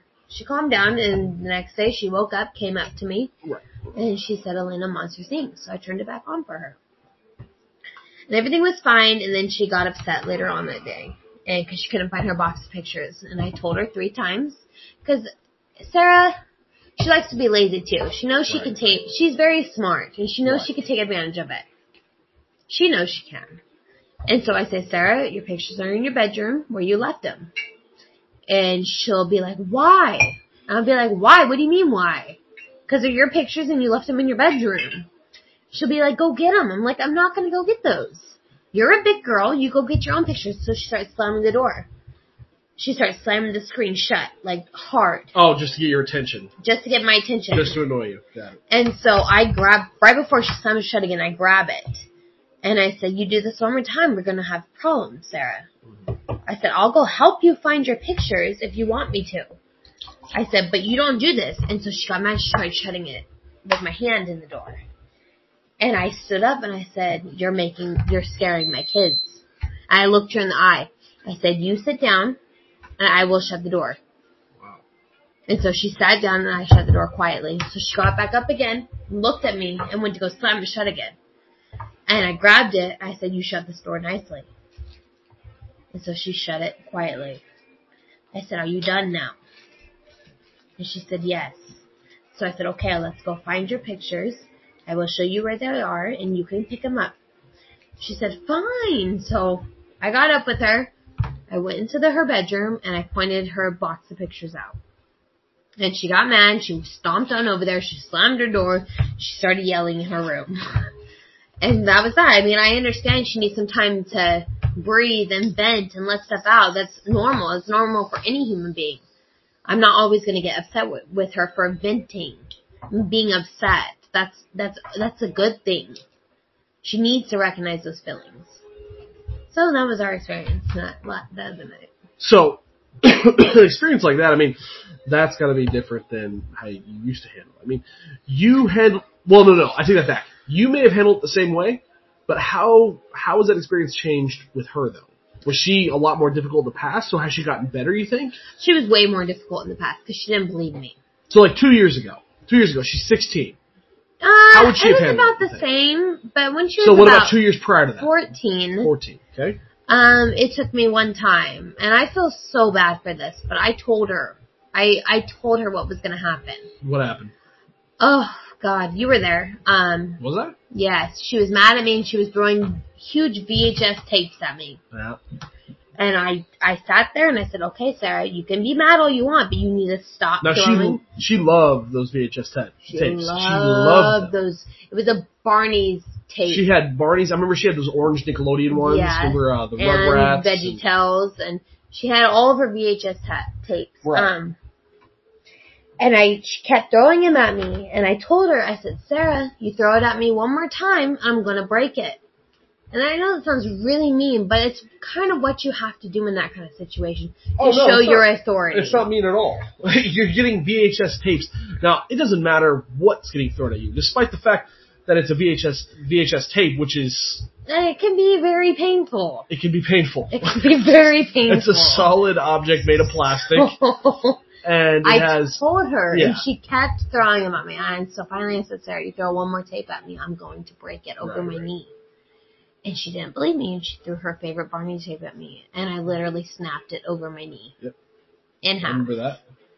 And she lost her shit. She broke down. She was so sad. And I think the next day we went and got her the same VHS tape and gave it to her.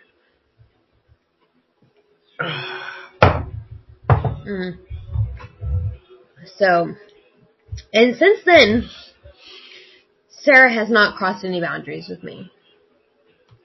Since then. Now with my mother, she takes advantage of it. I don't know what my mom's doing. I mean, I try to understand when I'm around. Right. You know? Yeah. And I try to tell my mom, you can't come at her like that. You can't do that. You need to be calm. Definitely. You need to be calm. You need to make eye contact with her. You need to set a schedule with her. Because she knows when I'm around, the table has to be clear. Right. She knows when I'm around, she can do whatever she wants with her room. That's her room. It's her space. I don't care what she does with it. That's her space. Oh, yeah, for sure. But with all her pens and pencils and, her papers, just put it in your room. Do whatever you want with it. Put it all over your walls. Put it all over your bed. I don't care. It's your space. Right. It's Sarah's time. Right here. Yeah. But my mom doesn't seem to get that. She just yells. So. Well, everyone parents differently. Yeah. And that's the way she parents. And when it comes to a child, despite the fact that you're her sister, it's not your kid. So when it comes to something like that, you can only go as far as suggesting something, and then after that, it's not your business.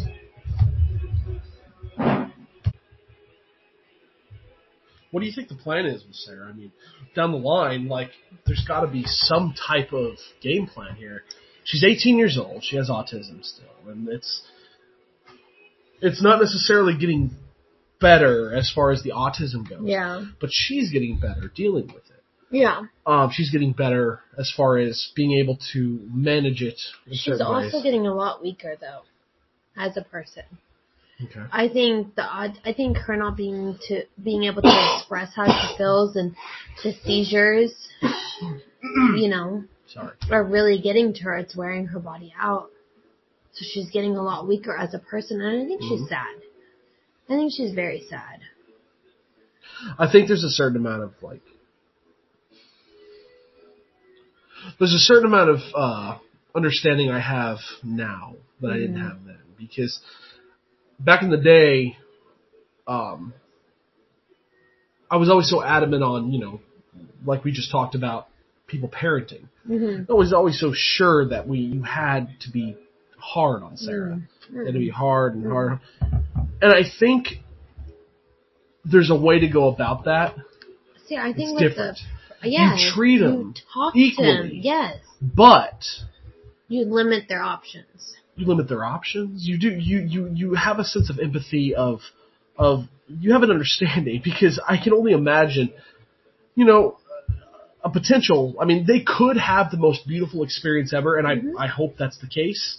That in their mind they're happy and they're comfortable. Yeah, I mean, she just went to her first school dance, and that was amazing for her. I mean, that's awesome. We did her makeup, we dressed her up, she danced in the crowd, she danced with people, but I don't think she would have done that if people weren't there to support her with it and be there and hold her hand. Because I literally, throughout the entire dance, I held her hand throughout the entire thing. Yeah. And I made her dance. I did. I said, shake that butt, Sarah. Let's do this. Dance. Right. Dance your booty off. And she danced and had a great time. See, people like me and you are never going to understand that. We're never going to be in the mind of a child, an 18-year-old. Not even a child anymore. A person who's a child in mind but acting like an 18-year-old at a school dance with a bunch of peers. We're never going to understand the difficulty of going through something like that, the intricacies of going through and trying to manage your feelings and emotions. Yeah.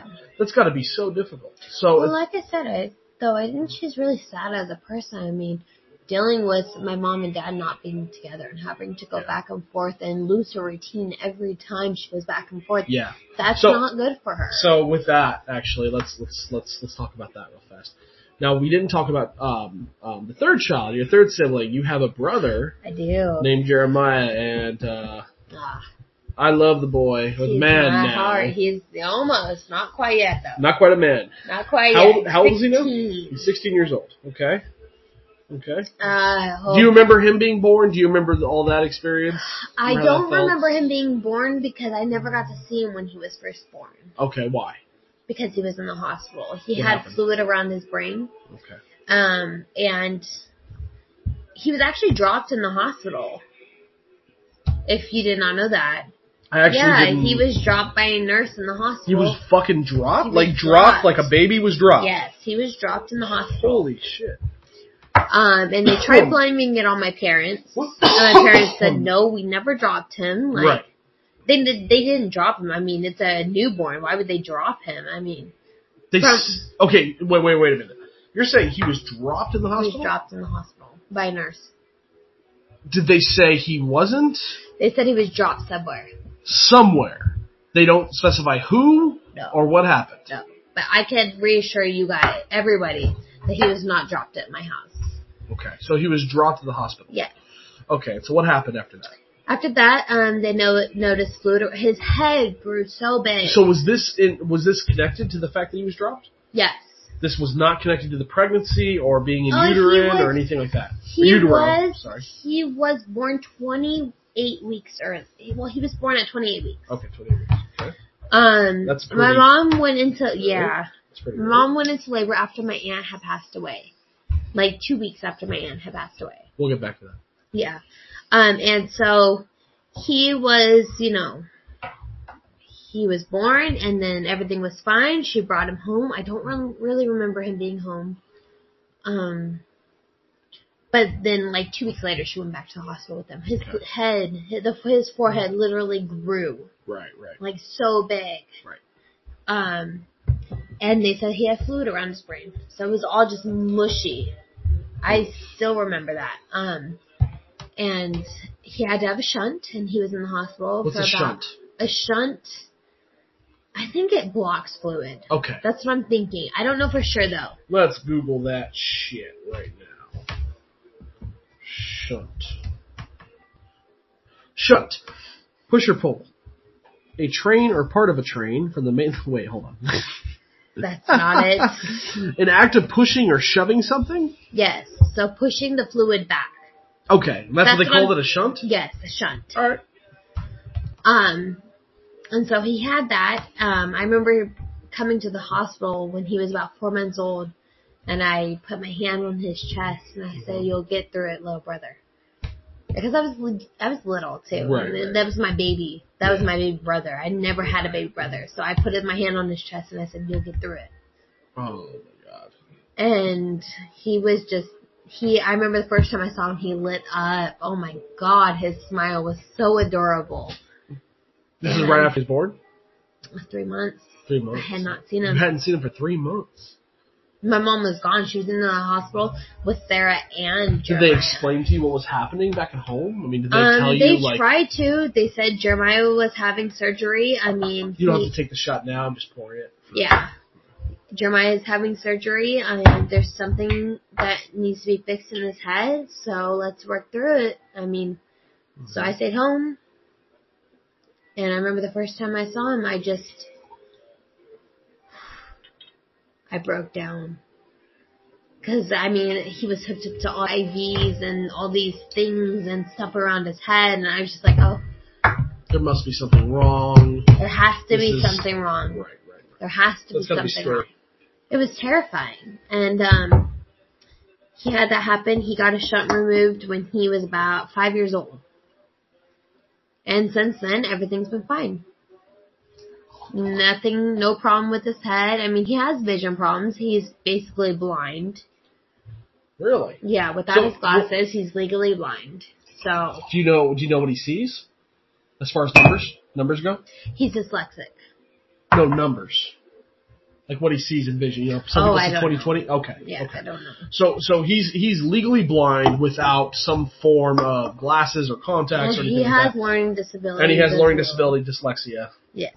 There's nothing to be ashamed there. That is, I believe, if I am right, that is... Basically reads everything backwards. Like, you read right to left. Oh, yeah. No. You read left to right. No, I understand that. I was saying, I think that's the most common disability among young kids or teenagers, is dyslexia. Yeah, it's nothing to be ashamed of. I mean, he's very smart. Now he's passing all of his classes. He's a good boy. Yep. I mean, super tall. I don't even know where he got his tallness from. He's taller than me, I think. He's taller than you. I think he got it from my grandpa, but yeah, he's a great kid now, and he was my baby. Yeah. My mom told me a story one time how after my aunt passed away, she was put on antidepressants after he was born, and I had taken care of him all day. Right. And I couldn't figure out how to make a bottle. So I stood there next to my mom and bawled for about 2.5 hours, she said, because she kept going in and out of it. And I stood there crying like, I don't know what to do with him. Right. I don't know what to do. I'm 9 years old, 10 years old. I don't know what to do with him. Right. And so, yeah.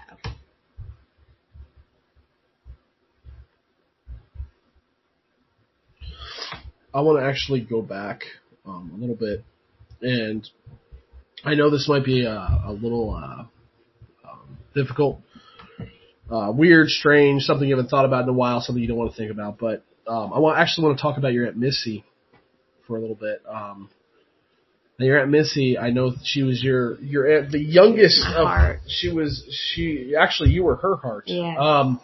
She was the youngest of 3 daughters.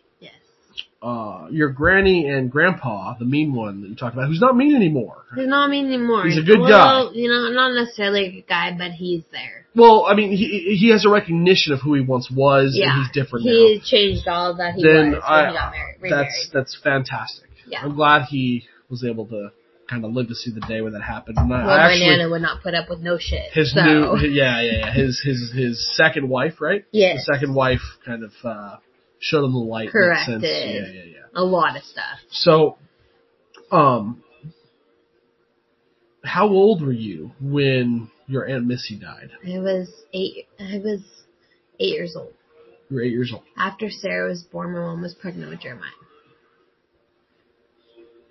You had to deal with a lot. No, I mean I don't mean it in a feel bad for you way. I mean it in a genuine way where you had to deal with not only the... Okay, so Sarah was born. Was she diagnosed with autism at the time? Not yet. No. Not yet. Okay. Epilepsy, okay. Yes. Well, all right. So you have a sister that's dealing with epilepsy. Yeah. You don't know who your father is, but this guy's here. Yeah. And your aunt, someone you're really close to, passes away. How'd she die? She was coming down for Christmas. From Texas? It was October. She's coming down for the holidays. From Texas, October, right? November, December. Yes, from Texas. And she was about to be remarried. She was married before to a guy named James, but, I mean, they didn't necessarily work out. He was in and out of prison, so she finally filed for divorce. Right. And her new husband, which I don't remember his name. They had a flat tire on the freeway. Basically, he said, "Stay in the car," and she said, "Don't tell me what to effing do. I can do what I want." She got out of the car. Then she went over to the side of the freeway where he was. Wait, so he was there? Yeah. He was in the car? He was outside the car trying to change the tire. Okay. And so she gets out of the car and walks over to the side of the car, and this lady hits her about 50 miles per hour. 50 miles an hour on the highway on the side. And she flies, she hits the guardrail? Yeah, and then hits the windshield. Oh, she hit the car? Yeah, she hit the car. Okay. Flies backwards about, I want to say, 10 feet. Okay. 10 feet backwards, and yeah, that was that. Did she die instantly? Yeah. The doctor said she died instantly.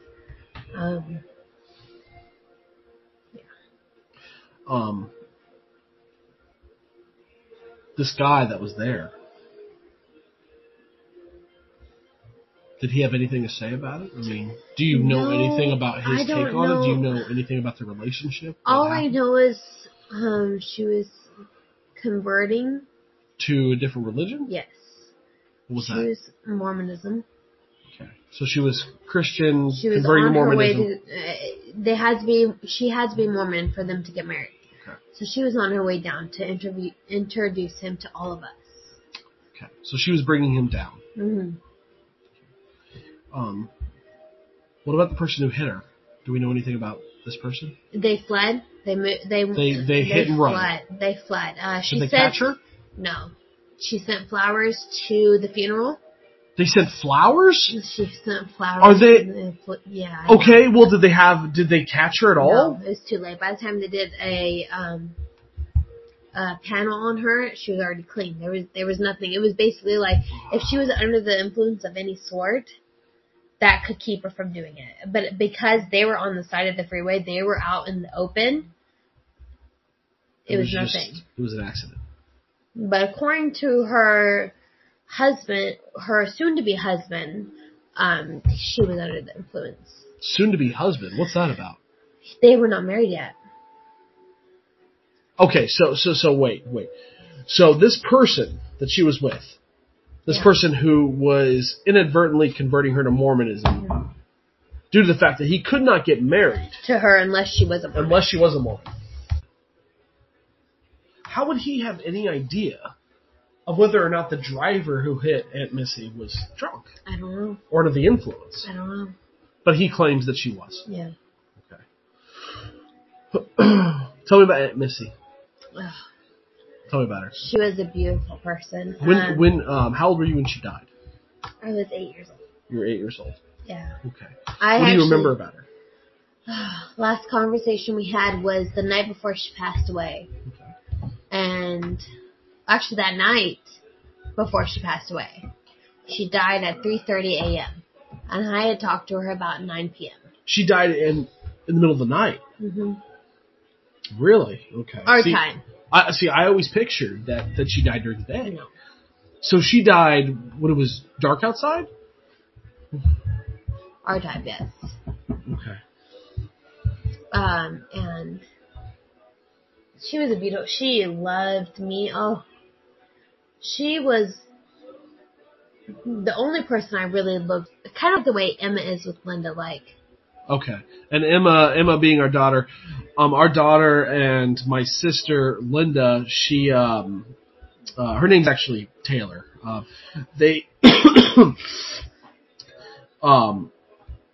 We just call her Linda. They get along extraordinary. In a rare way. You know, it's one of those things where there is almost like a connection without having time to be spent together.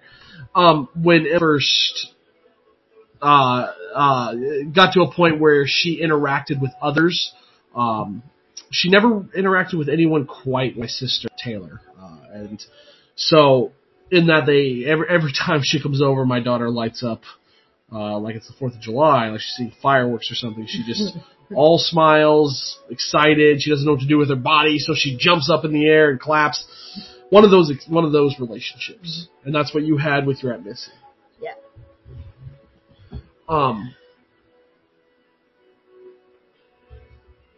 Do you remember how she was compared to? I mean, she was the sister to your mother. She was a sister to your Aunt Shanna. Was she different than them, or was she? Oh yeah. She was different than them. Yeah. Really? In what way? She had this sweet spirit about her. I mean, everything. When I would see her, everything, every problem in my life would just go away. Yeah. So she talk? She was like the mom I never had, basically. Got it. So basically, where your mother, your mom was a great mom at times. At times. But where your mom lacked anything, she lacked, Yeah. and Missy kind of made up for that stuff. Okay. I know your Aunt Missy wrote you something. Yeah. Now, how long before she died did she write that? A few months. A few months? And what did it say? How she'll see me soon, how she loves me, and I'm her heart, and Well, that was your nickname, me. right? Yeah. She would call you Heart. Heart. Yeah. So on her way to come see you guys and show off this guy. Now, did the guy show up to the funeral? I think so. I refused to go. You didn't go to the funeral? To not go. Where was she buried? In Norco. In Norco. How old was she? 22. 22 years old. And you're how old now? I'm 25. How does that feel? It's very surreal. That's got to be strange. Yeah, it's very That has to be really strange. Well, here. Why don't we do this real quick? Yeah, Cheers. Cheers. Cheers.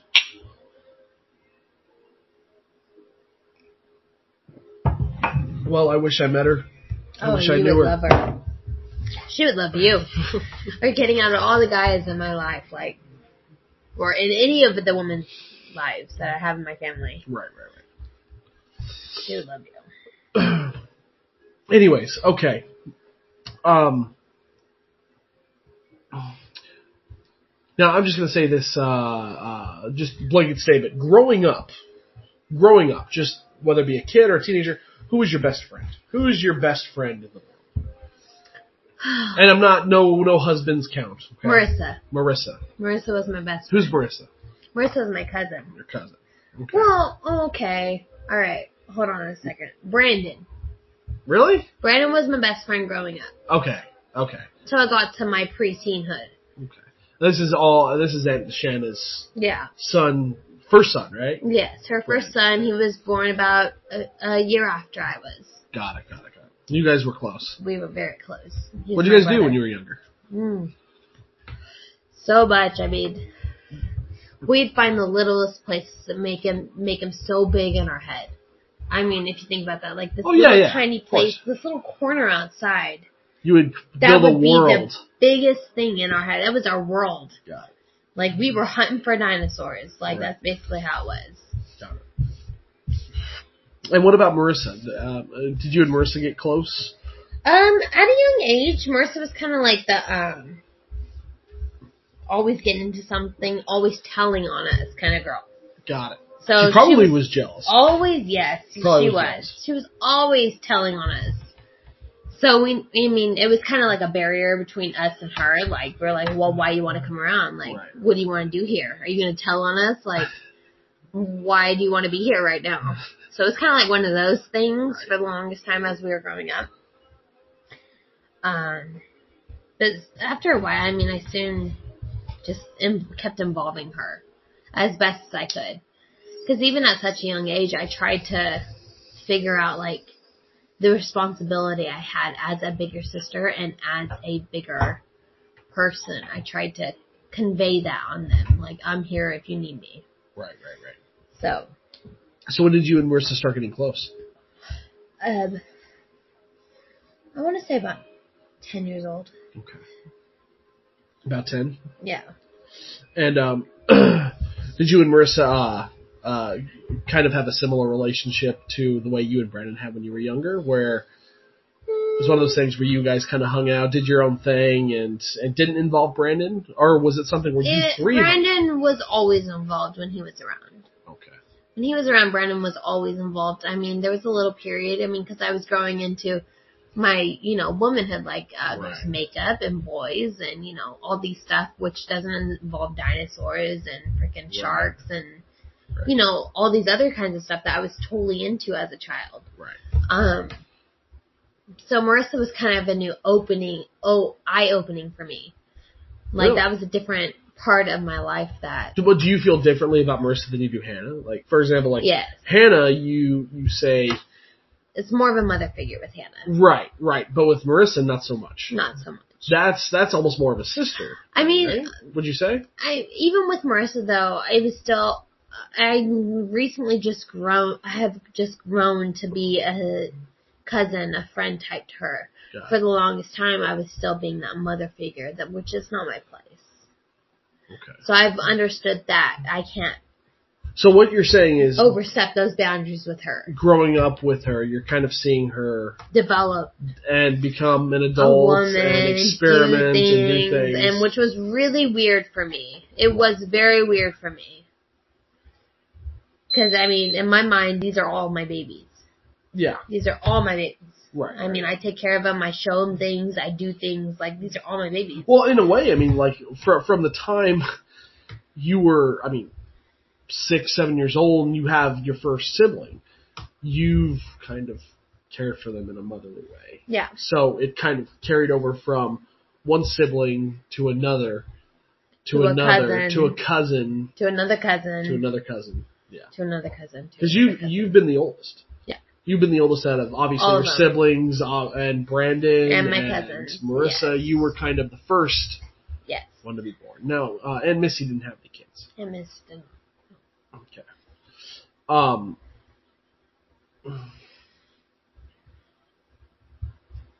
What did you and Marissa, and you and Brandon, did you guys kind of have a relationship where you guys were almost friends? Well, we were friends, but I also looked out for them. Okay. But you hung out with them often? Yes. So, if there was a problem at their household, I'd call my mom and be like, hey, me and Marissa and Brandon need to come home right now. Right. Because something bad's happening and we don't want to be here. So that was kind of like that kind of relationship. Like, if ever I sensed they were going to be in harm's way, I'd bring them somewhere else and try to comfort them somewhere else. Okay. And try to keep them from anything that they could ever think wrongly about, basically. Okay. So, well, besides family, did you have any friends? Did you have any friends from school? I had a best friend. Her name was Brianna Burton. Her dad got my dad his first construction job. Really? Mm-hmm. And who's this person? Brianna Burton. Brianna Burton. Okay. Yes. I still talk to her. I still see her on Facebook. We're still friends.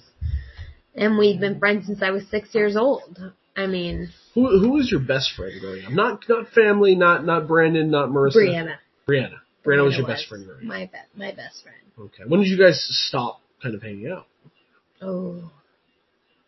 Once we moved to Hemet, so I was about 12 years old. Okay. So she stayed, where was she at? Corona. That's where you lived? Yeah. Okay. Corona, now, when you moved to Hemet, how was that? Oh, it's horrible. I hated it. You didn't like it? I hated it. What school did you go to? Dartmouth. And Dartmouth was the first school First junior high, first school. It was absolutely I hated it. Really? You didn't like the transition? No. Why?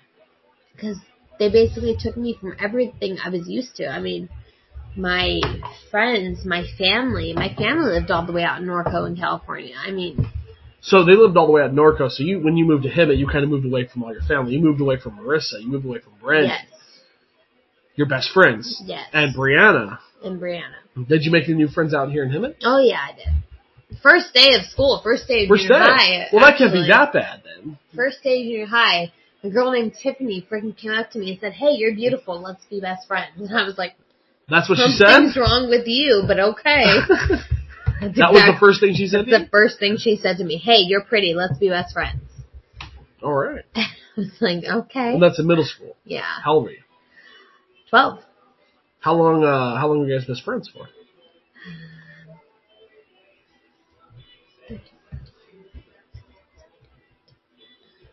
6 years? 6 years. So that was your first him at best friend. First time with best friend.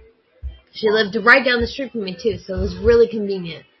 We literally meet each other every day on the corner. And actually, she would take me to school every day. My mom didn't. Well, No. her dad would. No, her and her mom. Her and her mom. Would bring me to school every day. Really? Why didn't you get a ride to school? My mom, I think my mom was on some medication that made her very tired. Okay. At the time, so she just never would wake up. Okay, so she was sleeping a lot. Yeah. Okay. And it just kind of worked out that you would get a ride there. Yeah. Okay. So how old are you at this point? You're about 12, 13. Mm-hmm. 13.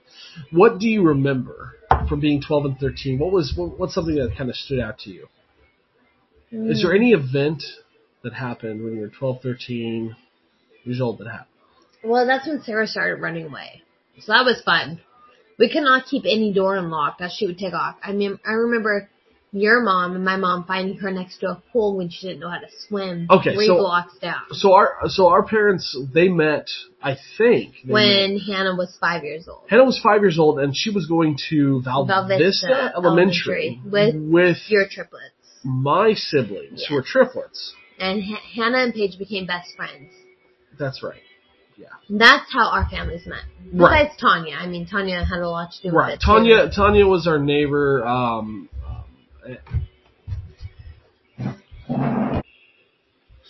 mean, to this day, I really have no idea how Tanya was involved in any of this.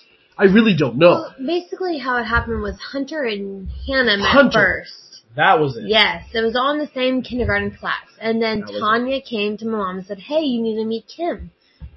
Your mom was basically the bus drive to freaking kindergarten for all the triplets.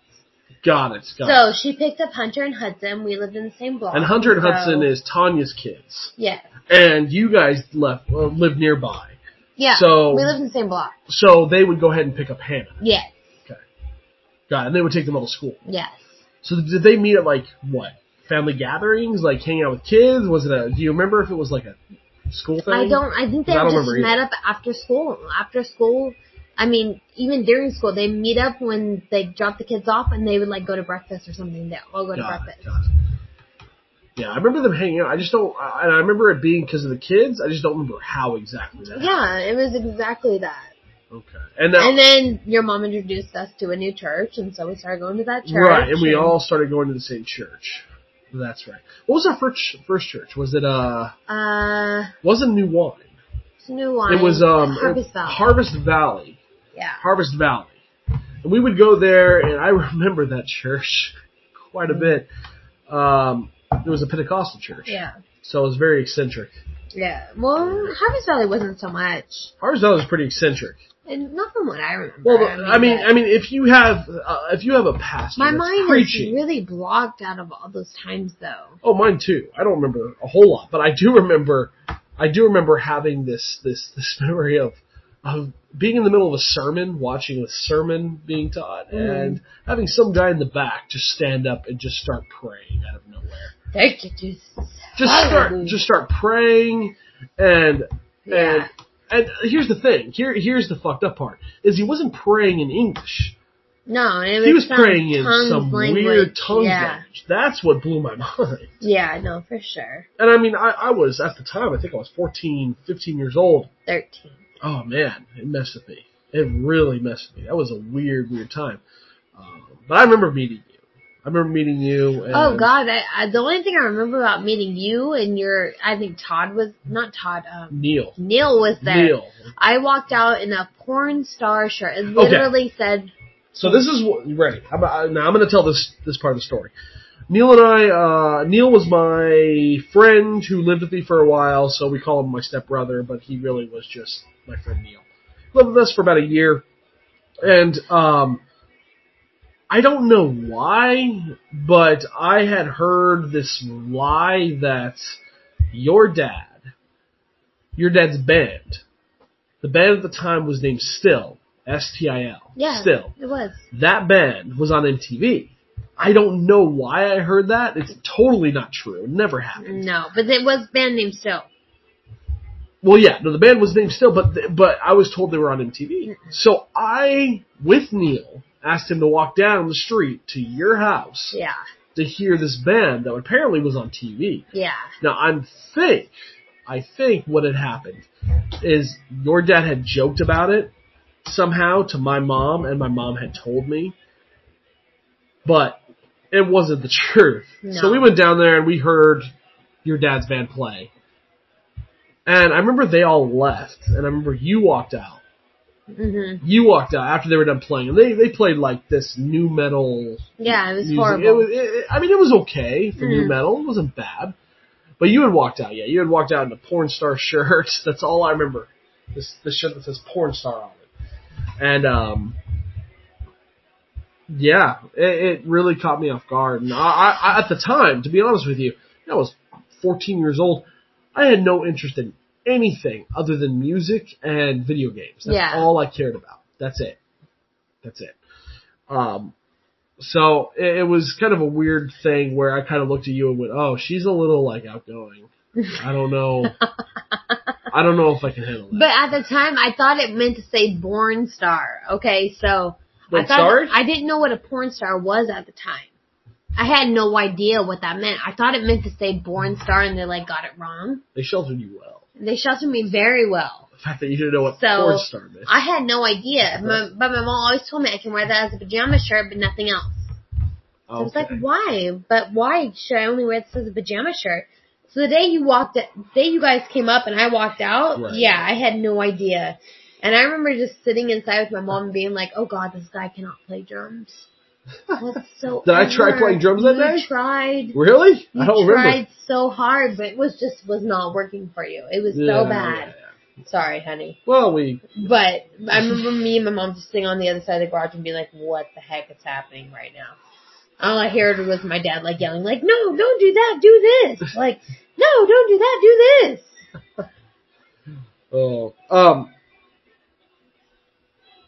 How long did we know each other before we dated? 3 years. 3 years? 3 years. So when we started dating, how old was I? You were about 16. Okay, in those 3 years, what were you doing? I was a very depressed child. Why? I don't know. I just was. I mean, I had a lot of responsibility. I never made it to school, ever. I never made it to school once I hit about 14 years old. I never went to school. And my dad got really weird with me. Very weird. Oh, I'm going to wake you up at 5:30 in the morning and you better be awake if I call. Why? If I find out you're sleeping while I call, then we're going to have problems because I had to get the other kids up for school. Because my mom wouldn't get up. So your dad woke up pretty early? My dad woke up early to go to his job, yeah. And that was his construction job, right? Yeah. Yeah. So I'd wake up about 5 a.m. every day, and I'd have to sit awake next to the phone. Okay. Yeah. And if I was not awake, I'd be grounded. Okay. So you had to get up, get the kids ready for school, all that stuff. I'd walk Hannah to school, sent Sarah on her bus. I'd make sure Jeremiah was fed before I left for school. And then I'd go to school, if I could. For 3 years? For 3 years. Did anything change when we started hanging out? A lot changed when we started hanging out. I mean, my mom kind of felt like she lost her best friend. Mm-hmm. Not so much her best friend, but her sort of caregiver. Got it. Caretaker. I think she would say her best friend. Yeah, she would say her best friend. But in my mind, it was kind of like she lost I'm not around her to help you out. She lost her sense of responsibility when she lost me. Okay. And which was little. I mean, once I left, she'd have to get up with the kids. She'd have to do these things with the kids. Okay. So. When were you allowed to date? 16. You were 16 years old when you were allowed to date? even then, it was, I mean, I didn't have a MySpace. I didn't have a Facebook. I wasn't allowed to have any of these things, like a cell phone, nothing like that. So you were disconnected from everything? Yeah. Okay. Was there any boyfriends that you had? No. Throughout school, I was too afraid to have boyfriends. Okay. Until I was allowed to date. I mean, I like guys. Right. But that's as far as I got. Right. So we started dating at... I was 16. You were 16 years old. I was 17, wasn't I? Mm-hmm. So we started dating at, what? It was my junior year, I think, right? But we officially didn't started dating until I was about 18. No, 17. Okay. How did the dynamic change at home while we were dating? Oh, I was always in trouble. They didn't like the fact that you were dating? They did not like the fact that I was dating, no. Why do you think that is? Jealousy. From my dad's point of view, I mean, I really don't know what it was, but he always found something to be upset with me about. Mm-hmm.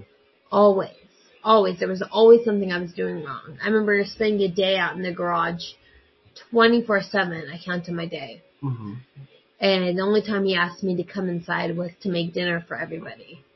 Okay. And I remember I burnt my stomach on the stove, actually. And I went in crying to my mom, and my mom just didn't say anything to me. And I continued to go back out and make dinner and then go back out to the garage and waited for you to come home. Waited for me to come home? Because we lived next door to each other. That's right. You guys moved from your old place, and you moved next door to us. Yeah. That's right. Now, we were dating. Yeah. When you were living next door to me. Remember that. I remember one time specifically where we had plans to go out for my birthday. For your birthday. What happened that day? I didn't vacuum properly. You didn't vacuum properly. And what happened? And they said I couldn't go out anywhere. And all? Yeah. So you couldn't go out at all because you didn't vacuum properly? For my birthday, yeah. So on your birthday, you had a set of chores to do. You had a list to accomplish. I had to do about 5 loads of laundry, vacuum the entire house, clean the entire house. I mean, because you can't vacuum if it's not clean. Sure. To get the kitchen done and get the bathrooms done. On your birthday? On my birthday. Yeah. And you didn't get it done. And then what had happened after that?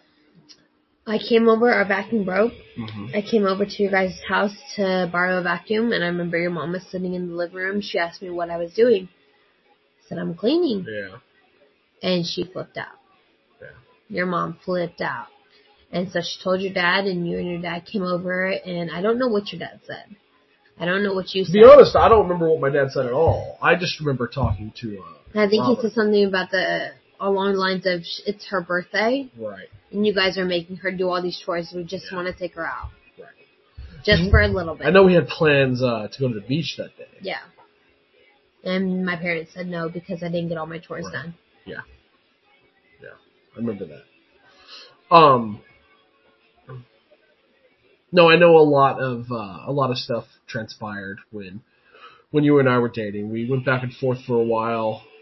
With fights and me talking to your dad and your mom, and there was a lot of disagreement. There was a lot of animosity. Yeah. And this went on for years. Yeah. I mean, when did it hit a point where... When I left. When you left, officially. When I was kicked out. Yeah. That day that you left, quote unquote. Mm. And at the same time, like, not only did you leave, but you were kicked out simultaneously. Yeah. I remember. All my stuff was out in the yard. Right. Now, how old were you then? 18. You were 18 years old when your stuff was put out on the yard. Yeah. And you were essentially kicked out. I was also on crutches with a broken foot, too. That's right, yeah. How'd you break your foot? Oh, I kicked Brandon, and he dragged me down the hall, and I slipped on the foot I was hopping on, and it popped in 5 places. Yeah. Woo, go me. And then you went to the doctor, and they gave you a cast. No, they didn't even give me a cast because I didn't have insurance. They wrapped my foot up. And so my foot's completely deformed. So even at this point, because you didn't have the insurance, now your foot didn't heal the way it should have. No. Yeah.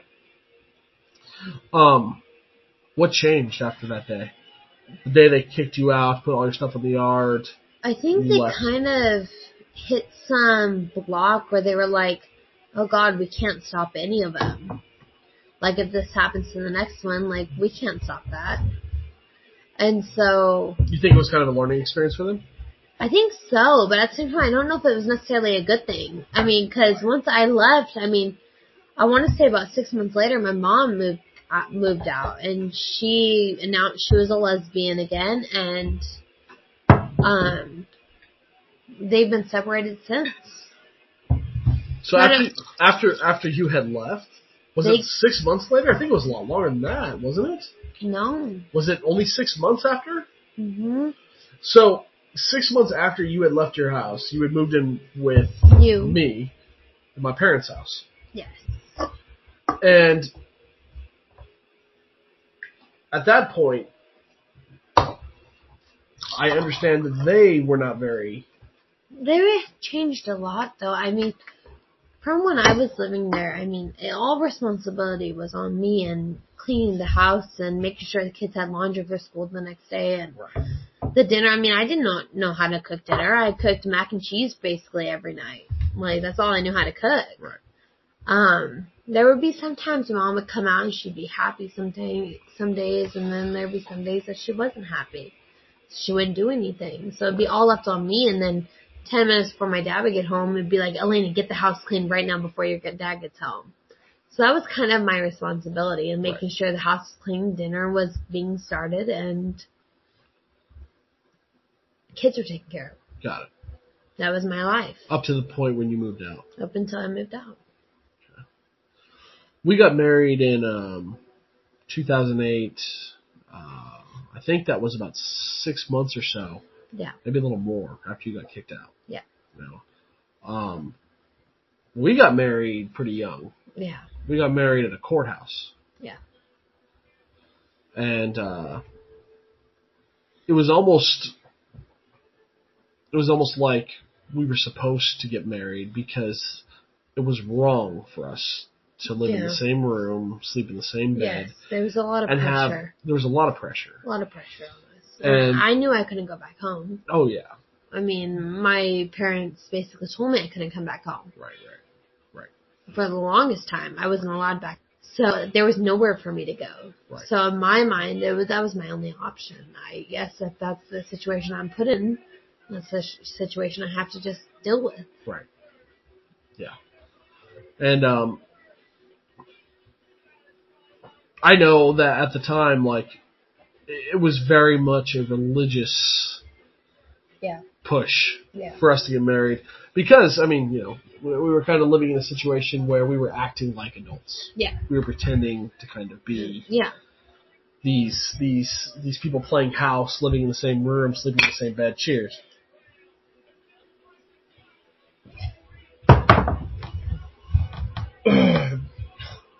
I remember that day. And we went in and we got married. And we had a tough year the following year. Yeah, it was very bad. That same year, actually. That entire year. That was very bad. We got married on April 30th of 2008. I had left. October. In October, I had moved to Flagstaff. And my reasoning was because, obviously, we got married too young. And you need to go live your dream. I needed to go live a dream, and I felt that you were... to do something with right. yourself. I felt that you were neglecting responsibility way too much. And that's the way I felt at the time. Now, little did I know that I was doing something similar. Yeah. However, while I was gone, I mean, you're married now. After all this stuff you kind of grew up in, and you're married and in then 2008. I was put back into 6 months later. Yeah. 6 months later, I ended up having to leave, and you moved back home. What was that like? Oh, it was horrible. Really? It was so bad. I mean, my parents say stay in the house, and I'd be like, no, fuck you guys. So they weren't thankful that you were at home? My mom was, but my dad was not. He put very strict boundaries on me. I wasn't allowed to do anything. I mean, if I was gone past, 2 hours, then I was supposed. Not even that I was supposed to be. You had a curfew. Oh yeah, for sure. And there finally hit a point. I remember one night, me and my parents got in a big fight. I told him, I've been married, I've done all these things, and I really don't feel you guys have the right to tell me what I can and cannot do. Right. So I said, I'm basically going to go run for about 3 hours, and that's what I did. I went and ran around the park for about 3 hours. Yeah. And it kind of opened up their eyes to a little bit of something more, because they kind of felt like, well, maybe she doesn't need us. Right. Now, you were still living under their roof, though. I was. So you had to kind of... I didn't have my own room. I shared a room with my sister. They got really weird. Your parents? My parents got really weird when I moved back home. They did. I went for my GED. Tried to start working again, tried to start doing all these things. I mean, I was working. I was a respite caretaker. I took care of my sister. Okay. Your sister, Sarah. Yeah, while they went off for the weekends. But by me taking care of my sister, it's me taking care of Hannah and Jeremiah. So I was taking care of 3 kids for, like, weekends at a time. Got it. So, yeah.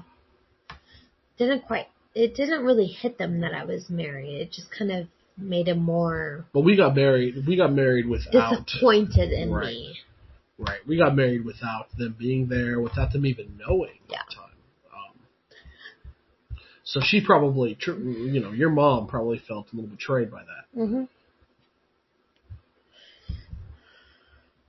But it's not like I didn't give her the opportunity. I mean, I went to her before we got married and I said, if I was to get married, would you come? And she said no.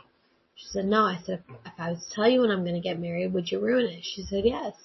Yeah. So why would I invite her, tell her when it was going to happen? I wouldn't do that. That's foolish of me. Right. Yeah.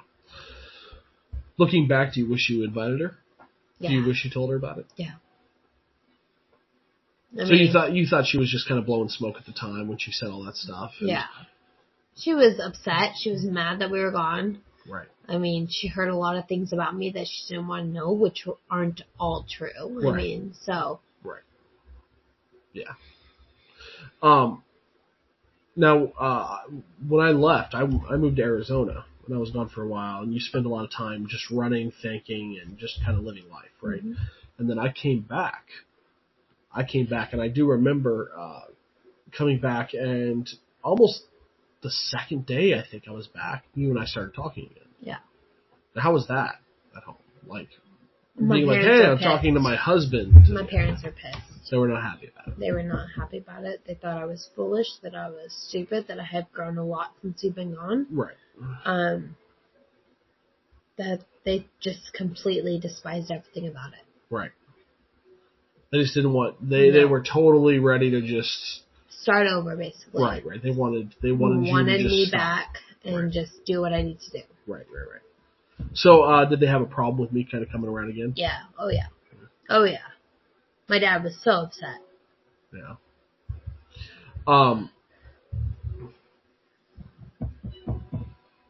I remember when I came back that you didn't necessarily move in again right away, but we started hanging out again.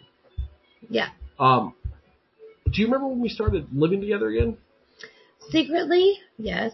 When was that? Oh, it was about 3 months after you had moved back. I started sleeping in your garage without your parents knowing. I remember you used to bring out food to me and, all this stuff. It was all timed accordingly. But by that time, I was living with my friend Kiana. I had moved out of my parents' house. Really? Yeah. Living with Kiana, what was that like? It was just a party.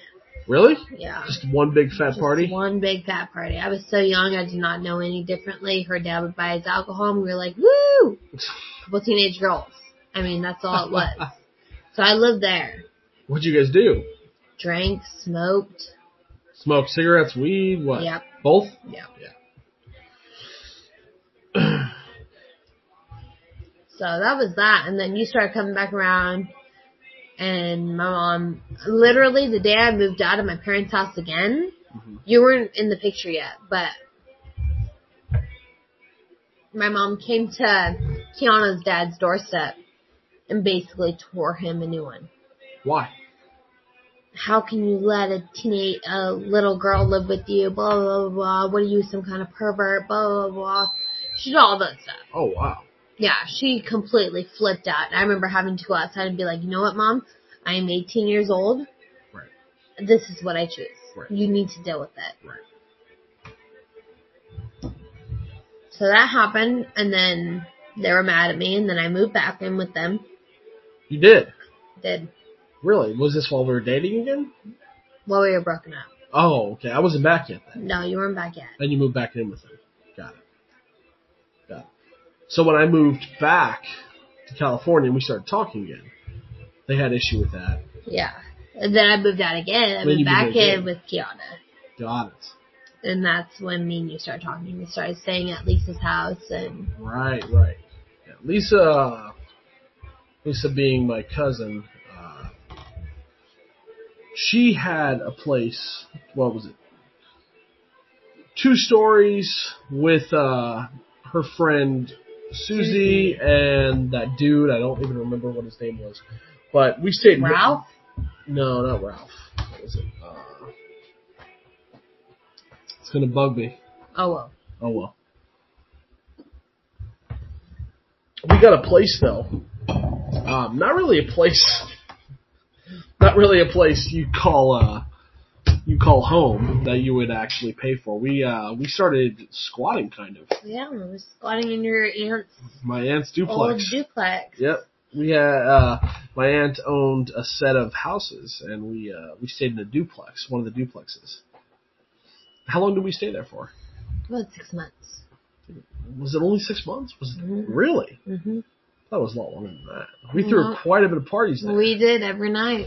We had that was the party house. Yep, I still remember a few of those parties. Still remember staying up super late, staying up till 6 in the morning, 7 in the morning, being outside, laying on the driveway, watching the sun come up. Yep. I remember that. That's good times. And then I remember this was 2009, I think, right? Mm-hmm. And I had kind of shut you out at that time. Yeah. I had discovered World of Warcraft at that time. And I had kind of diverged all of my interests into not only World of Warcraft, but anything that would remotely bring you back down to being before you were 18, basically. Mm-hmm. You kind of became a child again. In a way, yeah, because I kind of pushed aside all responsibility as being married. Being married, yeah. Into being a child. Right. Being married was kind of an afterthought to me at that point. Yeah. I don't know why. I just kind of became an introvert. I've always been an introvert, but I really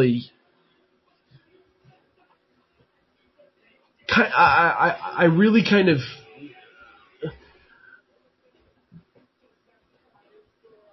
accepted the fact that I didn't like being around people. So I wanted to be by myself for the longest time. And World of Warcraft and other internet shit really kind of drew my attention, more so than the fact that I was married and the fact that I had to provide, the fact that I had to do all these things that a husband was supposed to do. So I left. So you left. And you left in 2009. I think it was like mid to late 2009. Yeah. And how long were you gone for? 3 months. You left in September. Now, what did you do before that? You had talked to a friend of ours, a mutual friend. Who's that? He's Tiffany. Was it Tiffany? Tiffany, your best friend at the time. Yeah. You talked to her about the problems. What did she say? Get out. And you did? I did. And where'd you go? Our friend Nick's house. Yeah. Our friend Nick was, at the time, he wasn't dating Tiffany.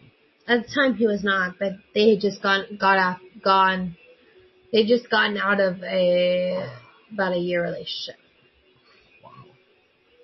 Okay. So they were dating for over a year, right?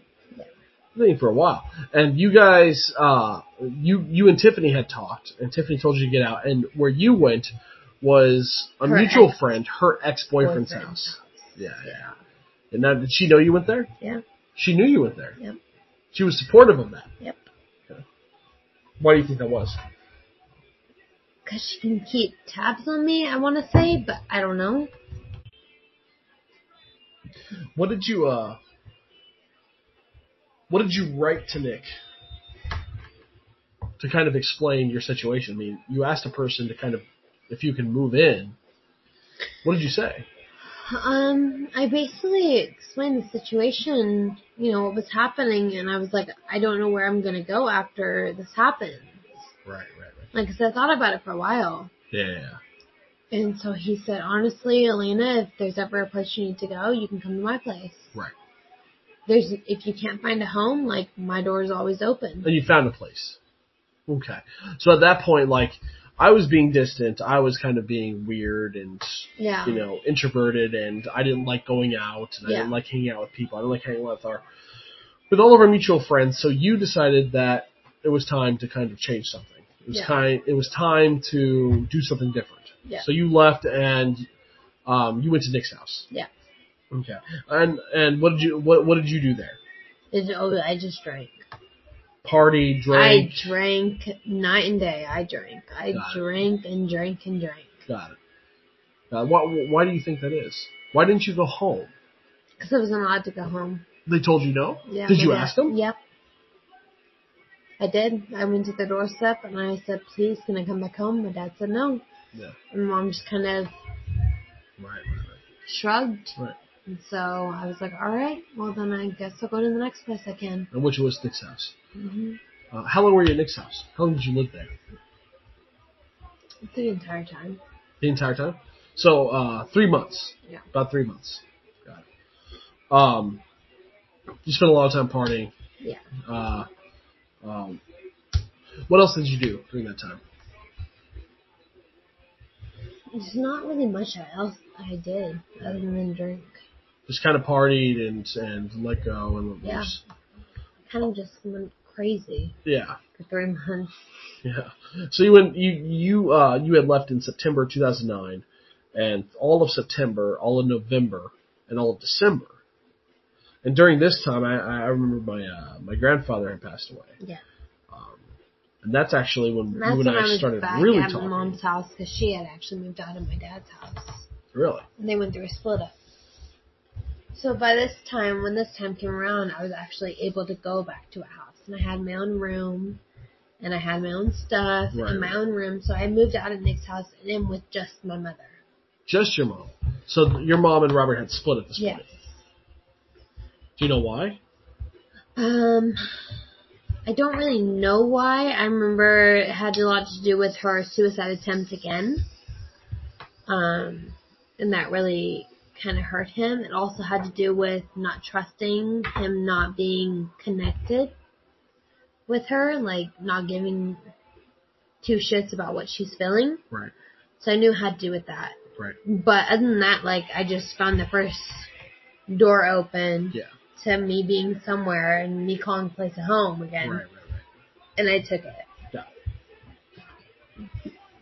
Now, while you were with them, then you moved in with them, what? What do you think, December?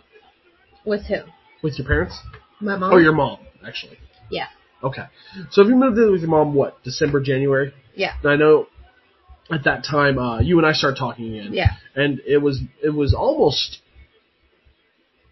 It almost started, actually, when my grandfather passed away. Yeah. We started talking again because I know you knew my grandfather. Yeah. You really liked my grandfather, so we started talking again. Then you actually had, I wouldn't say necessarily a boyfriend at the time, but you had a guy of interest. Yes. A guy of interest. Now, how'd that go? When Well, you and I started talking again, now at that point... When you and I started talking to Camp again, I met up with him and... What's his name? His name was Mike. Mike. And I met up with him, and I told him, like, hey, me and you cannot talk anymore. Mm-hmm. He knew about us going through a divorce. He knew our divorce was not finalized. Right. So he knew there was always some sort of, potential that something else was going to happen. He always knew something else could happen. Right. So I met up with him, and I told him what was going on, and I told him, like, hey, please don't not contact me. Right. Please just forget about me, and I apologize to him for what I did. Right. I mean, if I let him on in any way. So you were with him for how long? About the amount of time we were broken up. So almost kind of like a rebound. Yeah. Right. Yes. Right. And you had one of those things where, did he understand that it was a rebound? Did he understand at the time? He understood it. I explained to him, and I told him everything. I was very open with him. Right. I told him, hey, you're probably just a rebound. And I explained to him. How was his reaction to this whole thing? He was upset about it. He didn't think I'd actually get back together with you. Okay. So he kind of looked long-term into it. Too long-term. He kind of put a lot of thought into it. Yeah. Okay. And so when I met up with him and told him, hey, this is what's happening, and I asked him not to contact me again, I told him that me and you were going to try and work things out and that he needed to stay away. He was okay with that. He understood. And that was that. Wow. And that was in, I think it was, what was that, January 2010? Yeah. Because I remember at this time, you and I had been living together with your mom for a while. Now, I wasn't officially living at your house, but I was pretty much spending all of my time over there. Yeah. And I remember specifically going to work and you going over to tell him that you were done with him. Yeah. And that was very difficult for me at the time because I wasn't sure exactly what was going to happen. Of course. So it freaked me out a little bit. But I remember at your mom's house, which she lived right next door to my aunt for a long time. Literally like the room next door. Right. So after that. Oh, after that, I mean, it kind of just, that was that. Yep. It was kind of just like a life experience that I learned. Yep. Like, so, I knew I had to get it out of my system. That's the thing. Like, I knew I would make these mistakes as an adult. And so I knew at the time when I was going through this, I just had to get it all out. Now, see, here's the thing is some people look back on stuff like that and go, that wasn't me. That wasn't me. You know, I was crazy. That wasn't me.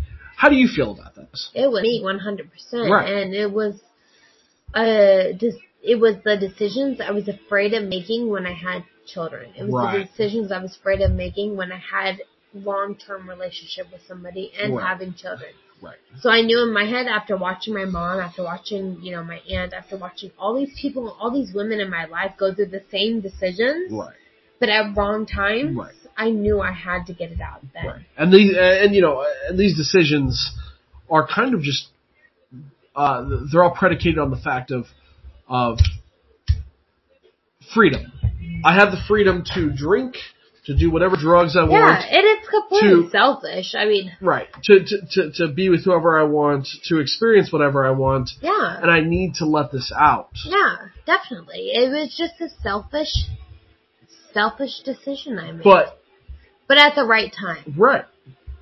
It's almost like it's one of those things that in your life, despite the fact that there's a million people out there that will go, this was terrible, you shouldn't do this. Just like with you and going off and joining a band and moving Flagstaff. Right. Yes, it was a selfish decision, but it was the right decision at the right time. Exactly. Maybe it should have been before we got married. Right. But it didn't happen like that. It didn't happen that way. So, we made these selfish decisions before we knew we wanted a family. Right. Because now that I have a family, I mean, I can never do that. Right. Are you kidding me? No. Right. And that's the interesting thing is as soon as we got back together again, because what had happened is I had moved to Flagstaff, I'd come back, we dated, we moved into a duplex. You had left because of my lack of involvement with us, with what we were, kind of thought it was owed to you, your time. Right. And then you left, and you had 3 months gone. Almost the equivalent of how long I've been gone. I was gone when I went to Flagstaff. And then you came back. Now, remember when you came back, we had problems on both ends. We had problems, your parents, my parents. We had a huge deal. They were all pissed off. It was a big deal. And at that point, I remember the day that you had contacted me, the first time you had called me. And that day I was sitting out in my driveway. And when you called, I almost didn't answer. Yeah. But I did answer. Yeah. And we talked for quite a while, and then we ended up meeting up, having lunch, staying in a hotel, and getting back together.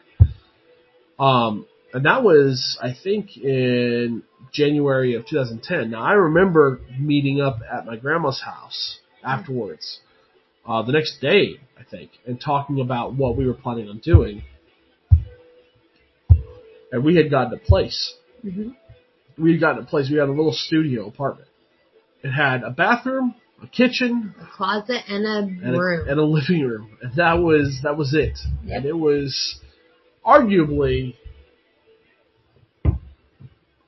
the place I missed most. Oh, yeah. Out of all the places we went.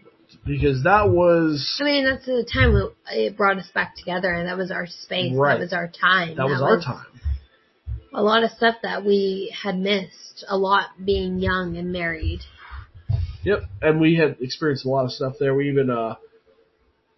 my best friend, Drew, had come around a lot. So we interacted a lot with him. Drew's a fallback story, too. Yeah.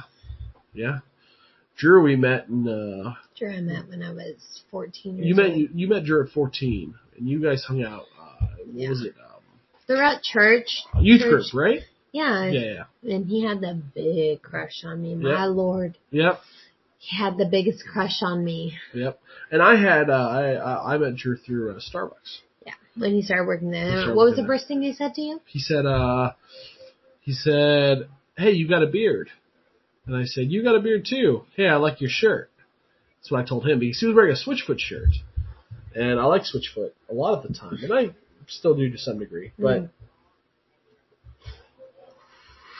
that's what really started our friendship. And I didn't even know he had any connection. Oh my God, you're married to Elena. Right. I used to have the biggest crush on her. Yep. That was one of the first things he told me. But, and the next thing I remember, I wake up and he's like standing in our room, and I'm like, wait, what's happening now? Like, why are you both in the same bedroom? We started hanging out. I think it was the Dark Night. It was after John passed away, and I went out to lunch with him. That's right. Yeah. Before you knew him. Yeah, John was a homeless man who would always walk him down the street, and he was hit. We'd give him food. Right, and he was hit and killed, and our friend Drew went through that experience, and it was pretty tough for him. And so that's when me and him started talking again. I went out to lunch with him. We went and met at, I think it's Gabby's Cafe, something like that. And then after that, you and him started talking a lot. Yeah. And we became friends. I remember our first movie was Dark Knight, I think. Yeah. Yeah, we started hanging out, and he came to all of our parties we threw. Yeah. We threw a lot of parties. He was really into the girls, too. I mean... Do you remember that giant party we threw at the studio? No, at the studio. Oh, at the studio. Well, we had 40 people crammed into this tiny studio, hanging off the balcony. Yes, peeing off the balcony. We had one guy... Shame on you. Okay. Climb up our wall. I mean, come on now. I mean, this is 2 days later after the party. And some random guy climbs up our wall. Right. Up on the balcony and starts tapping on our window. Yeah. I mean, we're upstairs in the apartment complex, and some guy is tapping on our window. I still don't even know his name.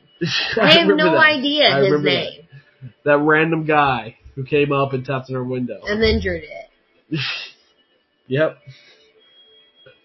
Not too long after that, Drew came up, tapped on our window. And we had a lot of people that just kind of came up to our balcony because our balcony was faced out to the street. Yeah, we had the party place. We were the party house. We were what kept all of our friends together, basically. Right. So we had one person come up and climb up to our balcony who just said a bunch of shit. I don't even know what he was talking about. I don't even know who he is. I still don't know. Yep.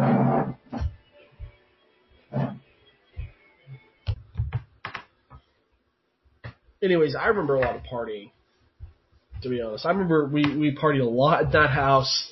Yeah. And then I specifically remember the day that you told me that we were going to have a baby. Yeah, we were in your grandma's house. No, I actually think we were in my grandma's house when you told me. Yeah, we were in your grandma's house, and I walked out and I said, "My Lord, we're having a baby. Like, this test came out positive."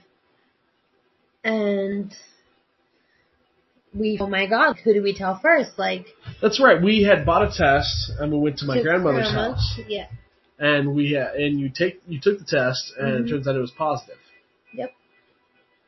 And then we had to leave there really quickly because we didn't know how to handle it. Oh yeah, it blew our minds. Yeah.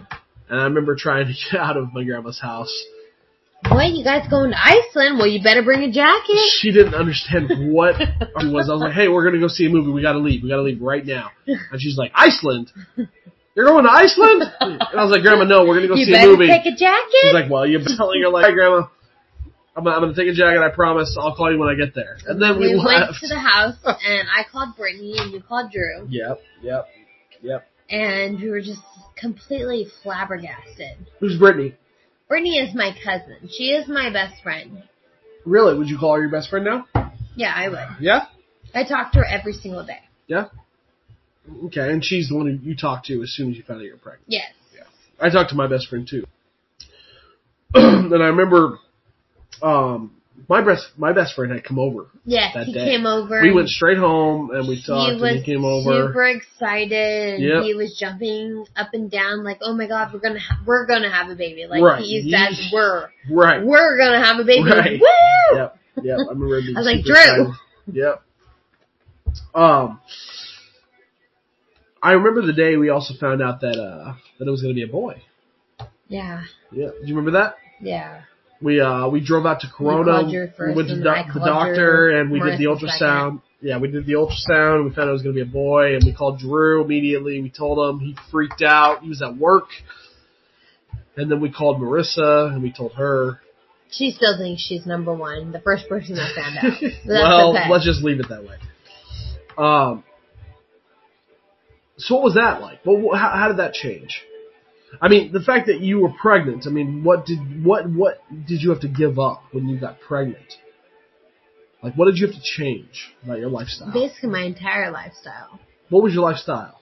My lifestyle was partying and hanging out with people and doing things and. And when you got pregnant, all that changed. All that changed. What happened? I basically lost a lot of my friends, people that I thought were my friends. I mean, I had already lost Tiffany by then, so I couldn't really count on her on being as a friend as I thought it would be. Right. So I basically had nobody besides you. Yeah. So we moved out of the studio. We moved into a 1-bedroom apartment. Same complex, one bedroom. Complex. And I remember you having Noah. And I remember calling my dad right after you having Noah. Because the next day after you had Noah, I had to drive back to the house to get some stuff. Yeah, because it was completely unexpected. I mean, I think it was 5 a.m. I woke up to go pee, and I'm sitting on the toilet, and it just keeps coming out. Yeah, I was like, Michael, what's happening? Because you were still awake. Right. Like, Michael, what's happening? It's just water. Like, it's just all clear. I don't understand what's happening. So I call my mom while I'm on the toilet. I'm like, Mom, something's happening. I cannot stop peeing. Like, it's just coming out. And she's like, Elena, are you sure it's pee? I'm like, I don't know. She's like, well, take a wipe to it and smell it. And so I'm like, I don't smell anything. She's like, I'm pretty sure water broke. So I'm like, yeah! Woo! Water's broken! Let's pack the bag! So we pack the bag, I get my pillow, we're walking out, and 2 kids are trying to break into our freaking car. And I remember just yelling, I'm in fucking labor! Get away from my car! Like, fuck you! I remember this. Fuck you! And you're like, Elena, shh. No, fuck you guys! Jump the fence!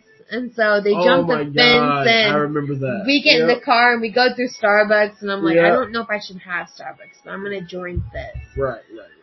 And so I drank it. It was the most, I remember it being at first the most chill labor ever.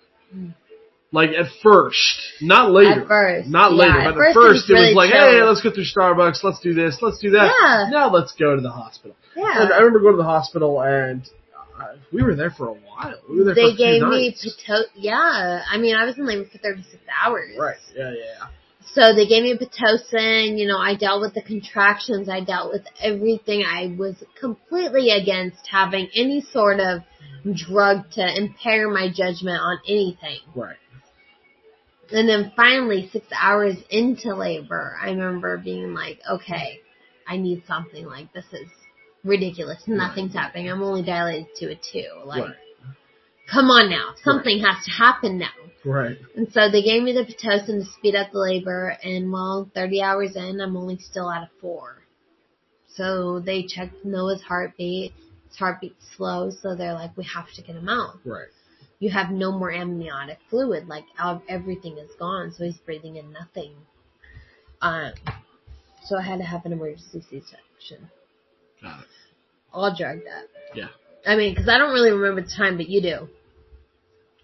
When I had to go in for labor. Yeah, I remember the time.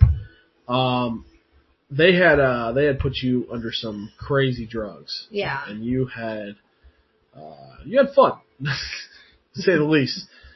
But I remember them putting you under drugs and simultaneously kind of being like, all right, well, it's time to have the kid now.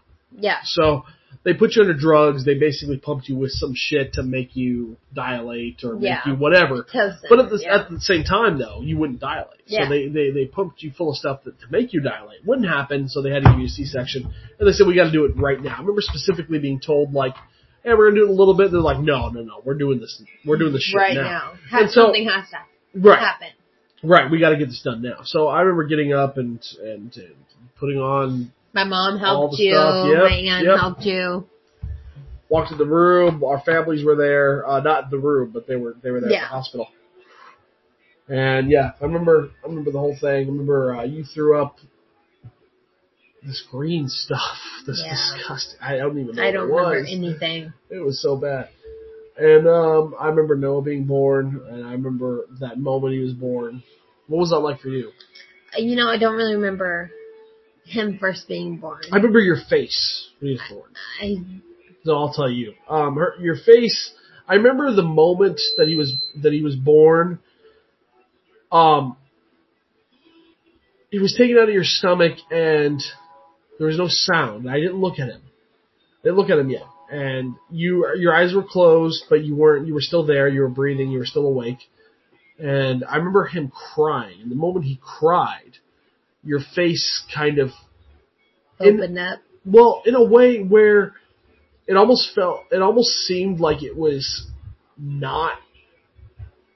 It took no effort at all. It was a simultaneous response, as if there was some type of connection to where when he cried, your face just went like, oh my God, like I need to take care of him.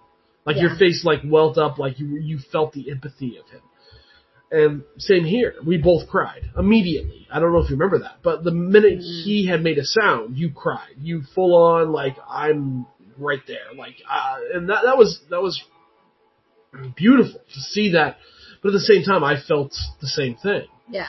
So it was simultaneously watching you feel that and you hadn't even seen him at this point. But yeah, I do remember that as if it was yesterday. That's a very vivid memory. It was. I remember being wheeled out of the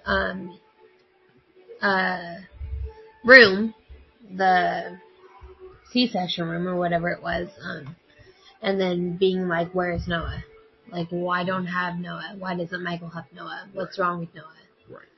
And I remember that feeling. I remember the feeling of what's going on. Because I remember I had an infection, so he had an infection. Right. So they took him to NICU. Yeah, it's called NICU, which is, what does it stand for? Don't remember? Well, either way, the NICU was for infants that are just born that could possibly have something wrong with them or have something wrong with them. They need to be monitored. Yes. They need to be monitored.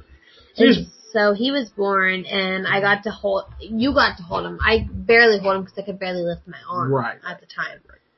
So everything was just kind of sloppy on me, which is unfortunate from what I remember. And he had to be rushed to the NICU. Even though he was breathing, everything was fine. But since I had an infection because I was sick, I did not know I was sick. I was that sick.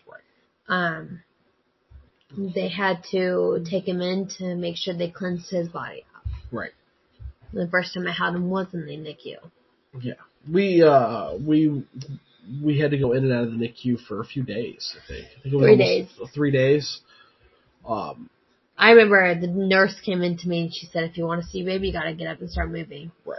So I literally stood up then. And I said, okay. Yeah. And I remember walking to the bathroom and blood just completely gushing out of me. I know it sounds really gross and really grody. I'm really sorry for that. But that's what happened. I literally walked back and forth from the bathroom to my bed, from the bathroom to my bed, just so I can be like, okay, I can handle it. And they took me out, I think about 6 hours after he was born. Yeah. I remember... and I got to hold him. I remember going to the NICU and seeing... Noah was... We were told multiple times he's fine. He's just being monitored. That's it. He's fine. Everything's looking good. And it's a wonderful thing to hear. But then you walk into NICU and you see all these kids and these parents that... Holding they're on not to their doing babies. well. They're not doing well. Yes, it was very an emotional thing. And it was because... I felt very... It almost felt like I was taking advantage of something. Right. It almost felt like Noah. We kept being told he was healthy and everything's great. We're just monitoring him. And I was almost like I really just don't want to be here just because I'm holding my son and he's completely fine and all these babies around him aren't. Yeah. And it was just. And it was. It's very one of the. hard. Yeah. It's really difficult because you're so thankful for him being okay. But at the same time, it's so difficult to watch these parents that are with their children that aren't okay. Mm-hmm. So I remember the first time I held him, I was like, "Is this the way I'm supposed to hold him?" Even though I've held babies so many times before, I'm like, "Oh goodness!" Are you sure? His head's not going to fall through or something? Are you sure? I got him. Right. You're sure? Right. Oh yes, honey, you have him. Try to feed. Try to do this. And I'm like, okay. Right. No, we had good nurses. We had good nurses. We had good doctors. And then finally, when he was about to come in, when he came into our room, it was kind of a surreal. Oh, for sure. Surreal experience. For sure. Yeah, definitely. We took him home after a few days, and to be honest, I don't remember a whole lot of when he came home because after he came home. It was everything was about the cycle. Yeah. The cycle of taking care of a child. There was a lot of that. I remember when I came home, I basically slept on the couch for the first 2 months. Right. I remember. And in the chair. I remember just a few things. I remember one time when he fell off the couch because I was watching Buried. I was watching the movie Buried, and it was freaking me out a little bit because I never thought I was claustrophobic, but I started getting panic attacks. Panicky, sorry, not panic attacks. But panicky as I'm watching this movie, and I'm holding my son who's 3-4 months old, and we're just laying there. You're asleep in the bed, and we're watching. I'm watching Buried. He's asleep, and Buried is over, and I fall asleep, and I start dreaming about Buried, and I remember, he's perfectly fine. I'm holding him, and all of a sudden, he's old enough at this point now where he's moving a lot. And I didn't know. Before he didn't move, but now he's moving. And then he moved as I'm sleeping and he rolled. And the minute, he rolled and he fell off the couch about a foot. And I heard him cry and I woke up immediately and started panicking. I woke up too. I panicked and I ran him into the room and I remember freaking out and being so upset. And, I went through a lot of people before I calmed down. I called my mother. I tried calling the doctor, even though the doctor was closed. I called your mom. Mm-hmm. Everything was fine, but I remember that was my first freak out with him. Yeah. But our lifestyle changed completely after that. There wasn't a lot of parties. There wasn't a lot of anything like that.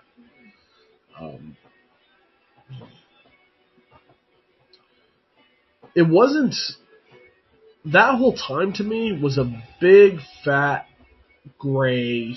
I remember it being just, I'm here to take care of my child. I'm here to take care of my child. That's it. Is that what you remember?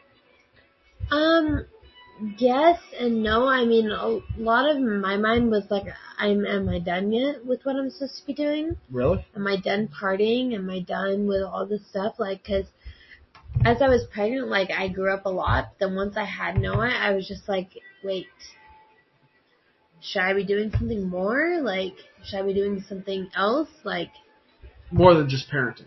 Yeah, so it was really weird to me. Like, I really felt the need to be around other people.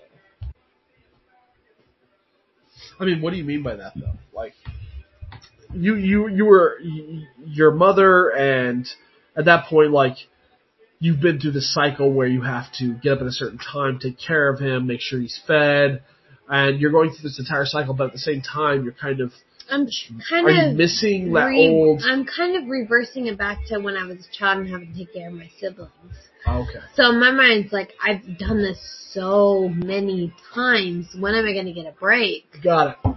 So when am I going to get a break? Right. Right. So in my mind at that time, I was really into the, well, I need to get out with my friends. I need to go do this stuff. I need to go do that stuff. Like, it's always something. It's always something. Right. But now, I mean, now I'm pretty content with just being at home. Right. Yeah. After you had Noah, it wasn't actually much. It wasn't much longer after that we found out that we were going to have another baby. Mm-hmm. And to be honest, I mean, I remember when we told my mom and dad about Noah. And I Your remember mom kicked us out of the house. My mother kicking us out of the house. Yeah. We were out of the house. My dad came out, shook my hand, was very like you're gonna be a dad. Hey, you're gonna be a dad. Like, congrats, which was very unlike him in a way. Like, I don't want to say it's unlike him. I only say that because. No, I mean, for the response, normally I would imagine your parents being so energetic and happy about it. That was the response I was hoping from your parents. Right. The response I got was complete opposite of that. I mean, your mom kicked us out and your dad just came out and basically just shook your hand. What's weird is I wasn't expecting an excited response at all. I was expecting what my mom gave us. I wasn't expecting my dad shaking my hand and whatnot. Well, they also weren't in the approval of you and I being together at the time, too. Right. We were still kind of like even in that... Even though we were out on our own, even though we had our own place. We were still in that phase where we were kind of like... We were still trying to prove that we were something of... Yeah, we could do it. Right. Basically. Right. That we were a couple that could do it. Get through this. Right. So during that time of still being in that trial period, because we had broken up. With families, yeah. Right. We found out we were pregnant. And even at the time, I think you and I both knew that we had some work ahead of us. Oh, yeah. We had some work. And we spent, I know I say that like the time with Noah was kind of a great time for me, but the truth is, I mean, we spent a lot of time growing together in that time. Yes. Getting to know one another and getting to know each other as parents now. Right. And that's the interesting thing, I think, is Noah having our first child was the real, like, we knew each other, but we didn't really know what each other stood for, what we were about, what we our history, what we were as people, where we came from, what we believed, all that stuff I felt like was really solidified. Yeah. When after you had Noah. Yeah. Before that. People didn't believe us before that. And I hardly blame them, to be honest. No. I hardly blame them. Because we were disingenuous. We agreed to this marriage. And then we go back and forth. And then we go back we were and forth disingenuous. And back and forth. So. Yeah. And then once we had Noah, people were like, holy shit. Right. I mean. And that's the thing is, like, when we had Noah, it wasn't a, hey, I think it's time to grow up time. Guys are 20, 21. Get it together. But the interesting thing about that is you still make mistakes. Oh, yeah. You still make mistakes, and for the next couple of years, we made a few mistakes. We made a few mistakes regarding our places of living, regarding our financial situation, and we've learned the hard lessons. Yep. You had Emma in 2012. Yeah. 11. 11. No, you didn't. No, you had 12. Noah in 2011. Yeah. You had Emma in 2012. May 1st, 2012. Yep. Which means Emma's birthday's coming up soon. And she's going to be 3 years old. Emma's birth, I remember that pretty well. So do I, though. It's because I actually told the doctors, please do not drug me up. Yeah. Please do not do anything to me. If I know you have to give me an epidural because you guys are cutting my basically body open 7 different places. Right. So I understand that. Do not give me anything else. That's Right. basically what I told them. Yeah. And I remember that whole time. I remember we're spending a lot of time actually with your mom. I spent a lot of time with your mom at that time. You did. We talked a lot. And Drew. They meshed together a little bit for me as far as like Noah being born and Emma being born. The thing I remember different about Emma though was when I didn't have to go through complications. You didn't. You didn't go through complications. And when Emma was born, I was able to see her immediately.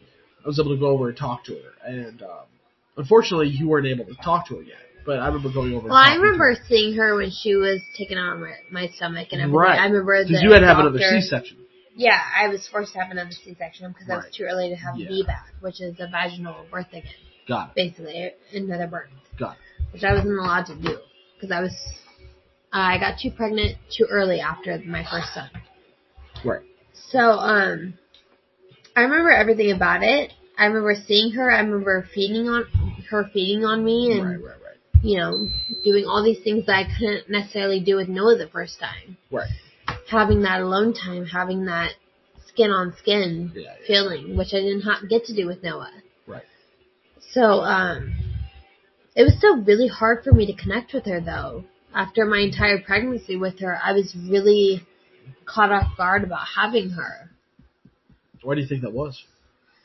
Because I had a lot of complications with her during my pregnancy. Yeah, I mean, I had doctors telling me she wasn't alive and that I needed to schedule a D&C, which is basically an abortion because they found she had no more heart of a heartbeat. I remember that. And so I was really emotionally disconnected from her. Right, because you were afraid that. Yes, I was very emotionally disconnected from her from the beginning. Right. Like, I mean, you look through Facebook. I mean, I had so many more pictures of Noah and my birth and, everything that happened because I was not aware. I mean, I was aware of these things, of the potential harm that could happen with me having Noah. But when I got pregnant with Emma, I mean, it was completely caught off guard. Right. It was, I remember a doctor telling me we can't find a heartbeat. Next week, come in, let's schedule a D&C. Yeah. And I remember I sat in the shower in our townhome because it's right when we first moved in. I sat in the shower and I just bawled for about 3 hours. Yeah. I just sat there. Right. And that was really hard for me. It was also really hard for me because my mom just tried to commit suicide again. Yeah. See, and I remember that. And I apologize because at the time, I remember hearing that and just not believing it.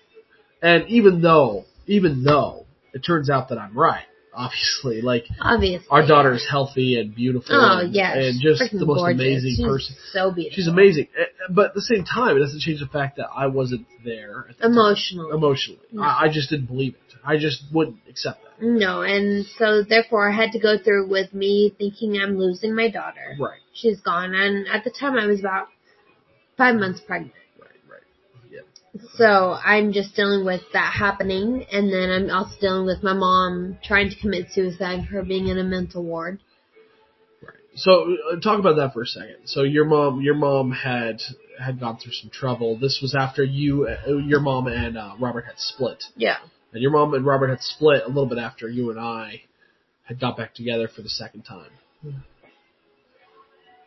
Yeah. Right? You had lived with your mom while we were together. I lived with my mom. Everything was fine. The second time. She's dealing with stuff because of what my dad did.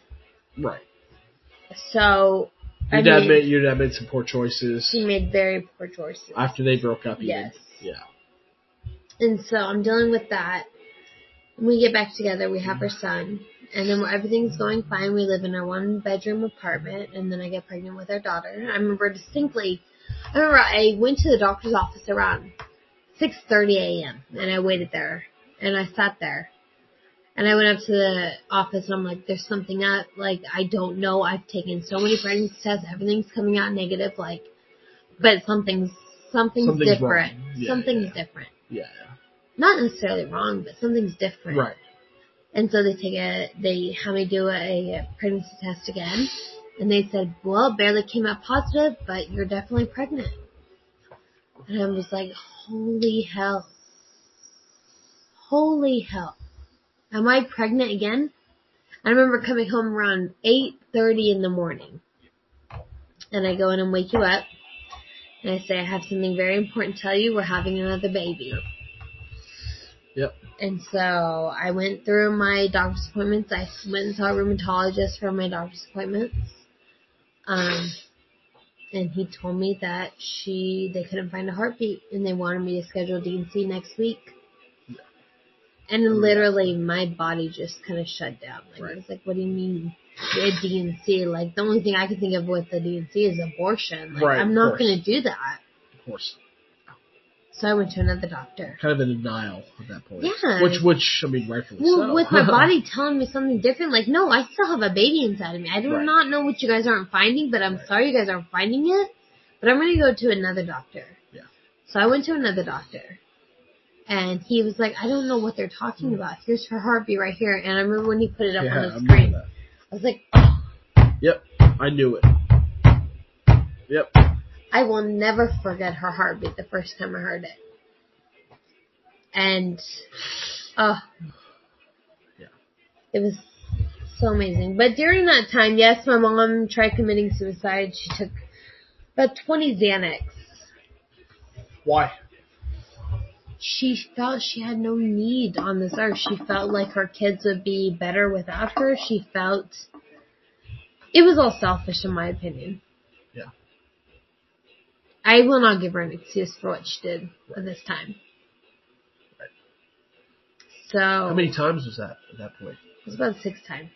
Okay. Yeah, it's hard to excuse a person committing or trying to commit suicide. She even went to with me for my doctor's appointment when I found out they couldn't find her heartbeat. She was yelling and making a fool of herself. She drove me. And I had no idea that Xanax took an effect with this. It was kind of like a wave of effects with Xanax. Kind of like a wave of effects. Right. I had no idea that could happen. Yeah. And so as she's driving me, she keeps nodding off and in and off and in, off and in. And while I'm sitting here like 4 months pregnant, I mean, she's yelling, well, fuck these doctors. They don't know what the fuck they're talking about. Blah, blah, fuck you, Elena. Fuck you, fuck you, fuck you. And I'm just like, oh my God, do you not just see what just happened? They literally could not find my baby's heartbeat, and you're so concerned about yourself. Right. Yeah. You're so concerned about yourself, and my baby's heartbeat is not there. Right. So that was a really hard time for me. Therefore, I did not connect with them as I wish I had been. Right. As connected after as I was wish born. I had been. Right. I had a really hard time with connecting with her. Right. I was upset. I was depressed. I thought about just driving. I remember driving down the orange groves from my mom's house and I just keep driving straight. I wonder what would happen. So, yeah. After she was born, I remember bringing her home the first day and Noah. Just instantly connecting with her. Yes. Instantly knowing. Yes. I think we have video of Noah hugging Emma. We still have that. The first day we brought her home. Yes. And he was just completely like, oh, this is my baby's pussy. Right. This is my baby. Now, I don't know what it is exactly. Maybe it's just the fact that I I don't have a good memory, and maybe it's just the years. But from the time Noah was born and on is really where my memory kind of kicked in. I don't remember, to be honest. I remember feelings and I remember slight moments of before Noah was born. But once Noah was born, that's where memory kind of kicks in. And I remember, especially after Emma was born, I remember all that time. I remember we had moved again to a two-bedroom home instead of a one-bedroom home. It was townhome. Townhome, and we lived there for a while. And then we moved out. We tried a two-story house, really nice house. We rented out for a while. Couldn't afford it. That was fun. We stayed there for a while, raising the kids. It just was too much for us, and then we had moved out of there. And we moved into a smaller place, and then we moved out of there. Yeah, we moved out of there. And even now to a smaller place where we're trying to kind of get back on our feet. At this point now, I mean, how do you feel? I'm so depressed. Are you really? Our son is 4, and our daughter's 3. And the place we're in now, I mean, it's not a bad place. I mean, I can't complain. But you just said you're so depressed. How do you, I'm so depressed because it's not my space. I mean, I'm cooking food for 12 people when I could be cooking food for, right. 6. Right. Or 4 people. Right. And so now, at this point, you're still in... I kind of feel like it's going to progress back to me being 14. Right. You're kind of back at that point now where you're still taking care of people. And you feel that that weight still on you. Well, right at this point now, we have plans. We kind of one of the reasons why I wanted to do this is because we're at a point now where we are at rock bottom. Right. We are at a point now. We're at ground zero. Mm-hmm. This is the point where we turn things around. And as much as, it is kind of a beautiful thing that I think we're going to look back on this situation. Oh, yeah, for sure. It's definitely going to be a learning situation. Oh, for sure, because and you appreciate those the most. Yes. You appreciate those learning situations they all the most. were. I mean, the 2-story house, that was a learning situation. Oh, definitely. The townhome, that was a learning situation with having 2 kids. Definitely.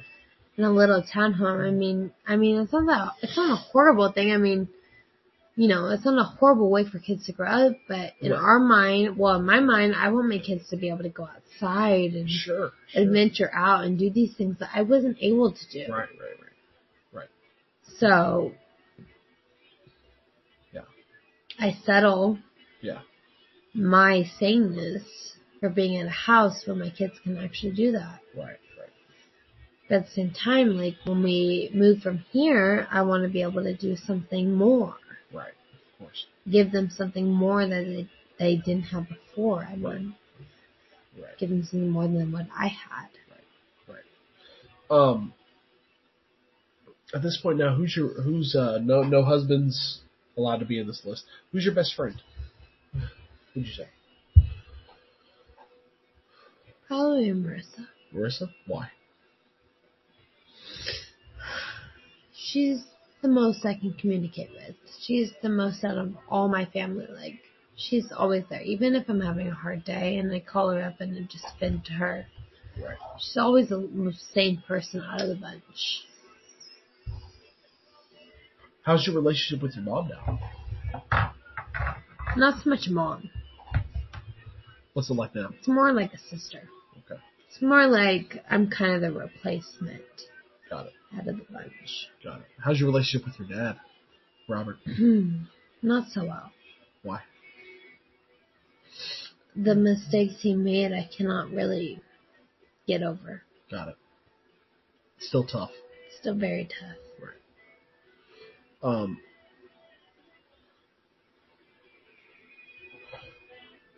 Are you optimistic about the future? Meaning? Do you think things can only get better from here? Oh, yeah, sure. So you're optimistic. Yeah. I don't think things are going to get any worse than this. So, yes, I'm very optimistic. Would you say this is the toughest, as far as being married with children? Yes, this is the toughest. This is the lowest we can go. Okay. Have you experienced tougher in your life? Yeah. Yeah. So this is something you know you can get through. Yeah.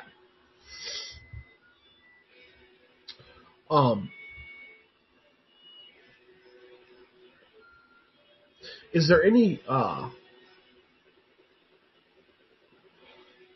anything you wish you could have said to Eric? Besides the fact that I wish you were still dead in my mind. Well, if nothing would have happened, if he would have gone about things differently, I wish that I would have said to him how much I longed for him. How much I needed him in my life. Yeah. There's a lot of missed opportunity there. Yeah. I think.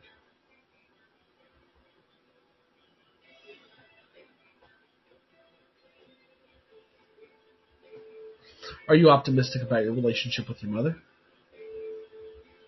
Meaning? Do you think at this point you and your mother can have a better relationship? Have a better relationship than you did in the past? Well, yeah. I mean, I think it's going to be like this for a long time. The way it is. More of a what sister. Is the way it is? More of a sister. Yeah. Than I am a daughter. Yeah. Is it tough watching these siblings, cousins, all these people growing up, kind of changing in front of you? Oh yeah, it's very hard. Yeah? Especially for Marissa. Why? I just don't want her to make stupid choices that I've seen happen before. Are these choices you've made, maybe? Or not necessarily, no. More along the lines of just the women in my family, and I've seen it happen over and over again. What about the women in your family? Oh, they're all fucking crazy. How so? Drug addicts, alcoholics. I think the only woman in my family that's not a drug addict or alcoholic is my granny. My mom's an alcoholic for sure. My aunt's a drug and alcoholic. My great aunts are all drug and alcoholics. Right. There's always something there that can use their pain. Right. A little bit more than anyone or anything else can. How do you feel about your relationship with your siblings now? So kind of the parent. I mean, they still look at me as if I'm a parent. What about Jeremiah? Same thing. Approval. So? Yeah, I think so. He still hasn't opened up to me. I mean, he'll hug on me and kiss on me, you know. Kind of like I'm a mother figure more so than I am a sister or a friend figure. Where do you want to go from here? What is your goal? What do you hope to see in the future? In the next in a year from now, what do you want to be? I want to be stabilized. Yeah. I would like to be starting school. Okay. I'd love to be a special ed teacher. That's what you want to do? Mm-hmm. Now you're really in dance. That's a huge thing. It's a part of your life. That's you have to. I mean, same as oceanography was. I mean. Sure. Okay. So what about now, though? What about now? Are you more interested in other things? Really? So you see yourself as more of a special ed teacher than you do any form of dance teacher? And not even special ed. It's more of teaching the parents how to deal with. Got it. Having a special needs child. Okay. That's what I want to do more so. I mean, yes, it's hard to deal with a special needs child. Right. But if the parents don't do what they're supposed to do with having a special needs daughter or son, right, nothing's going to change.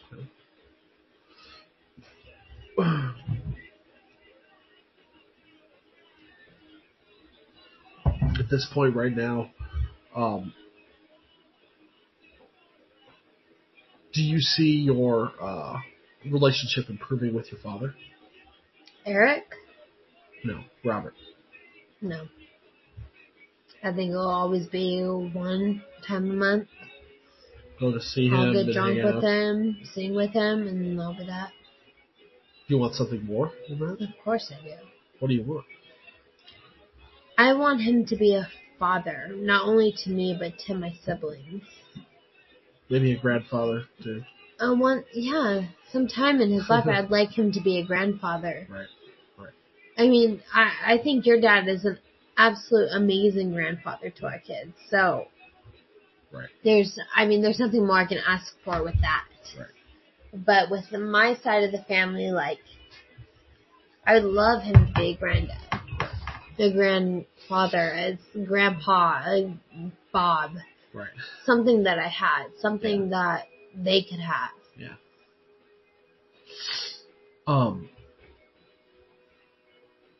You grew up mostly in a Christian household. Mm-hmm. Do you feel the same now, or do you feel No. a bit jaded at this point? I feel like I can't respect any of them for what they taught me. So do you not believe in Christianity anymore, or do you not believe in any religion? I do not label myself as a Christian. I believe I have a relationship with the Lord, and it's my relationship. Okay. I choose to call out on Him. Like, I choose to involve myself with Him. You choose to believe in God. But I'm not going to label myself as a Christian and... But you still believe in God? That's not true. I'm not necessarily Christian. Right, I don't not drink. I love to drink. I do not do anything wrong because I love to do those stuff that's wrong. Right. Which is weird to say, but it's true. Like, I do not believe I am a Christian. Christian, but it just means to be Christ-like. I believe in the Lord. I do believe in the Lord. Okay. And I try and I strive, but so you believe sometimes I fail. You believe in the Christian God. Yeah.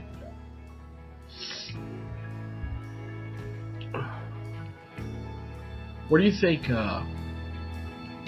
you'll be in 5 years?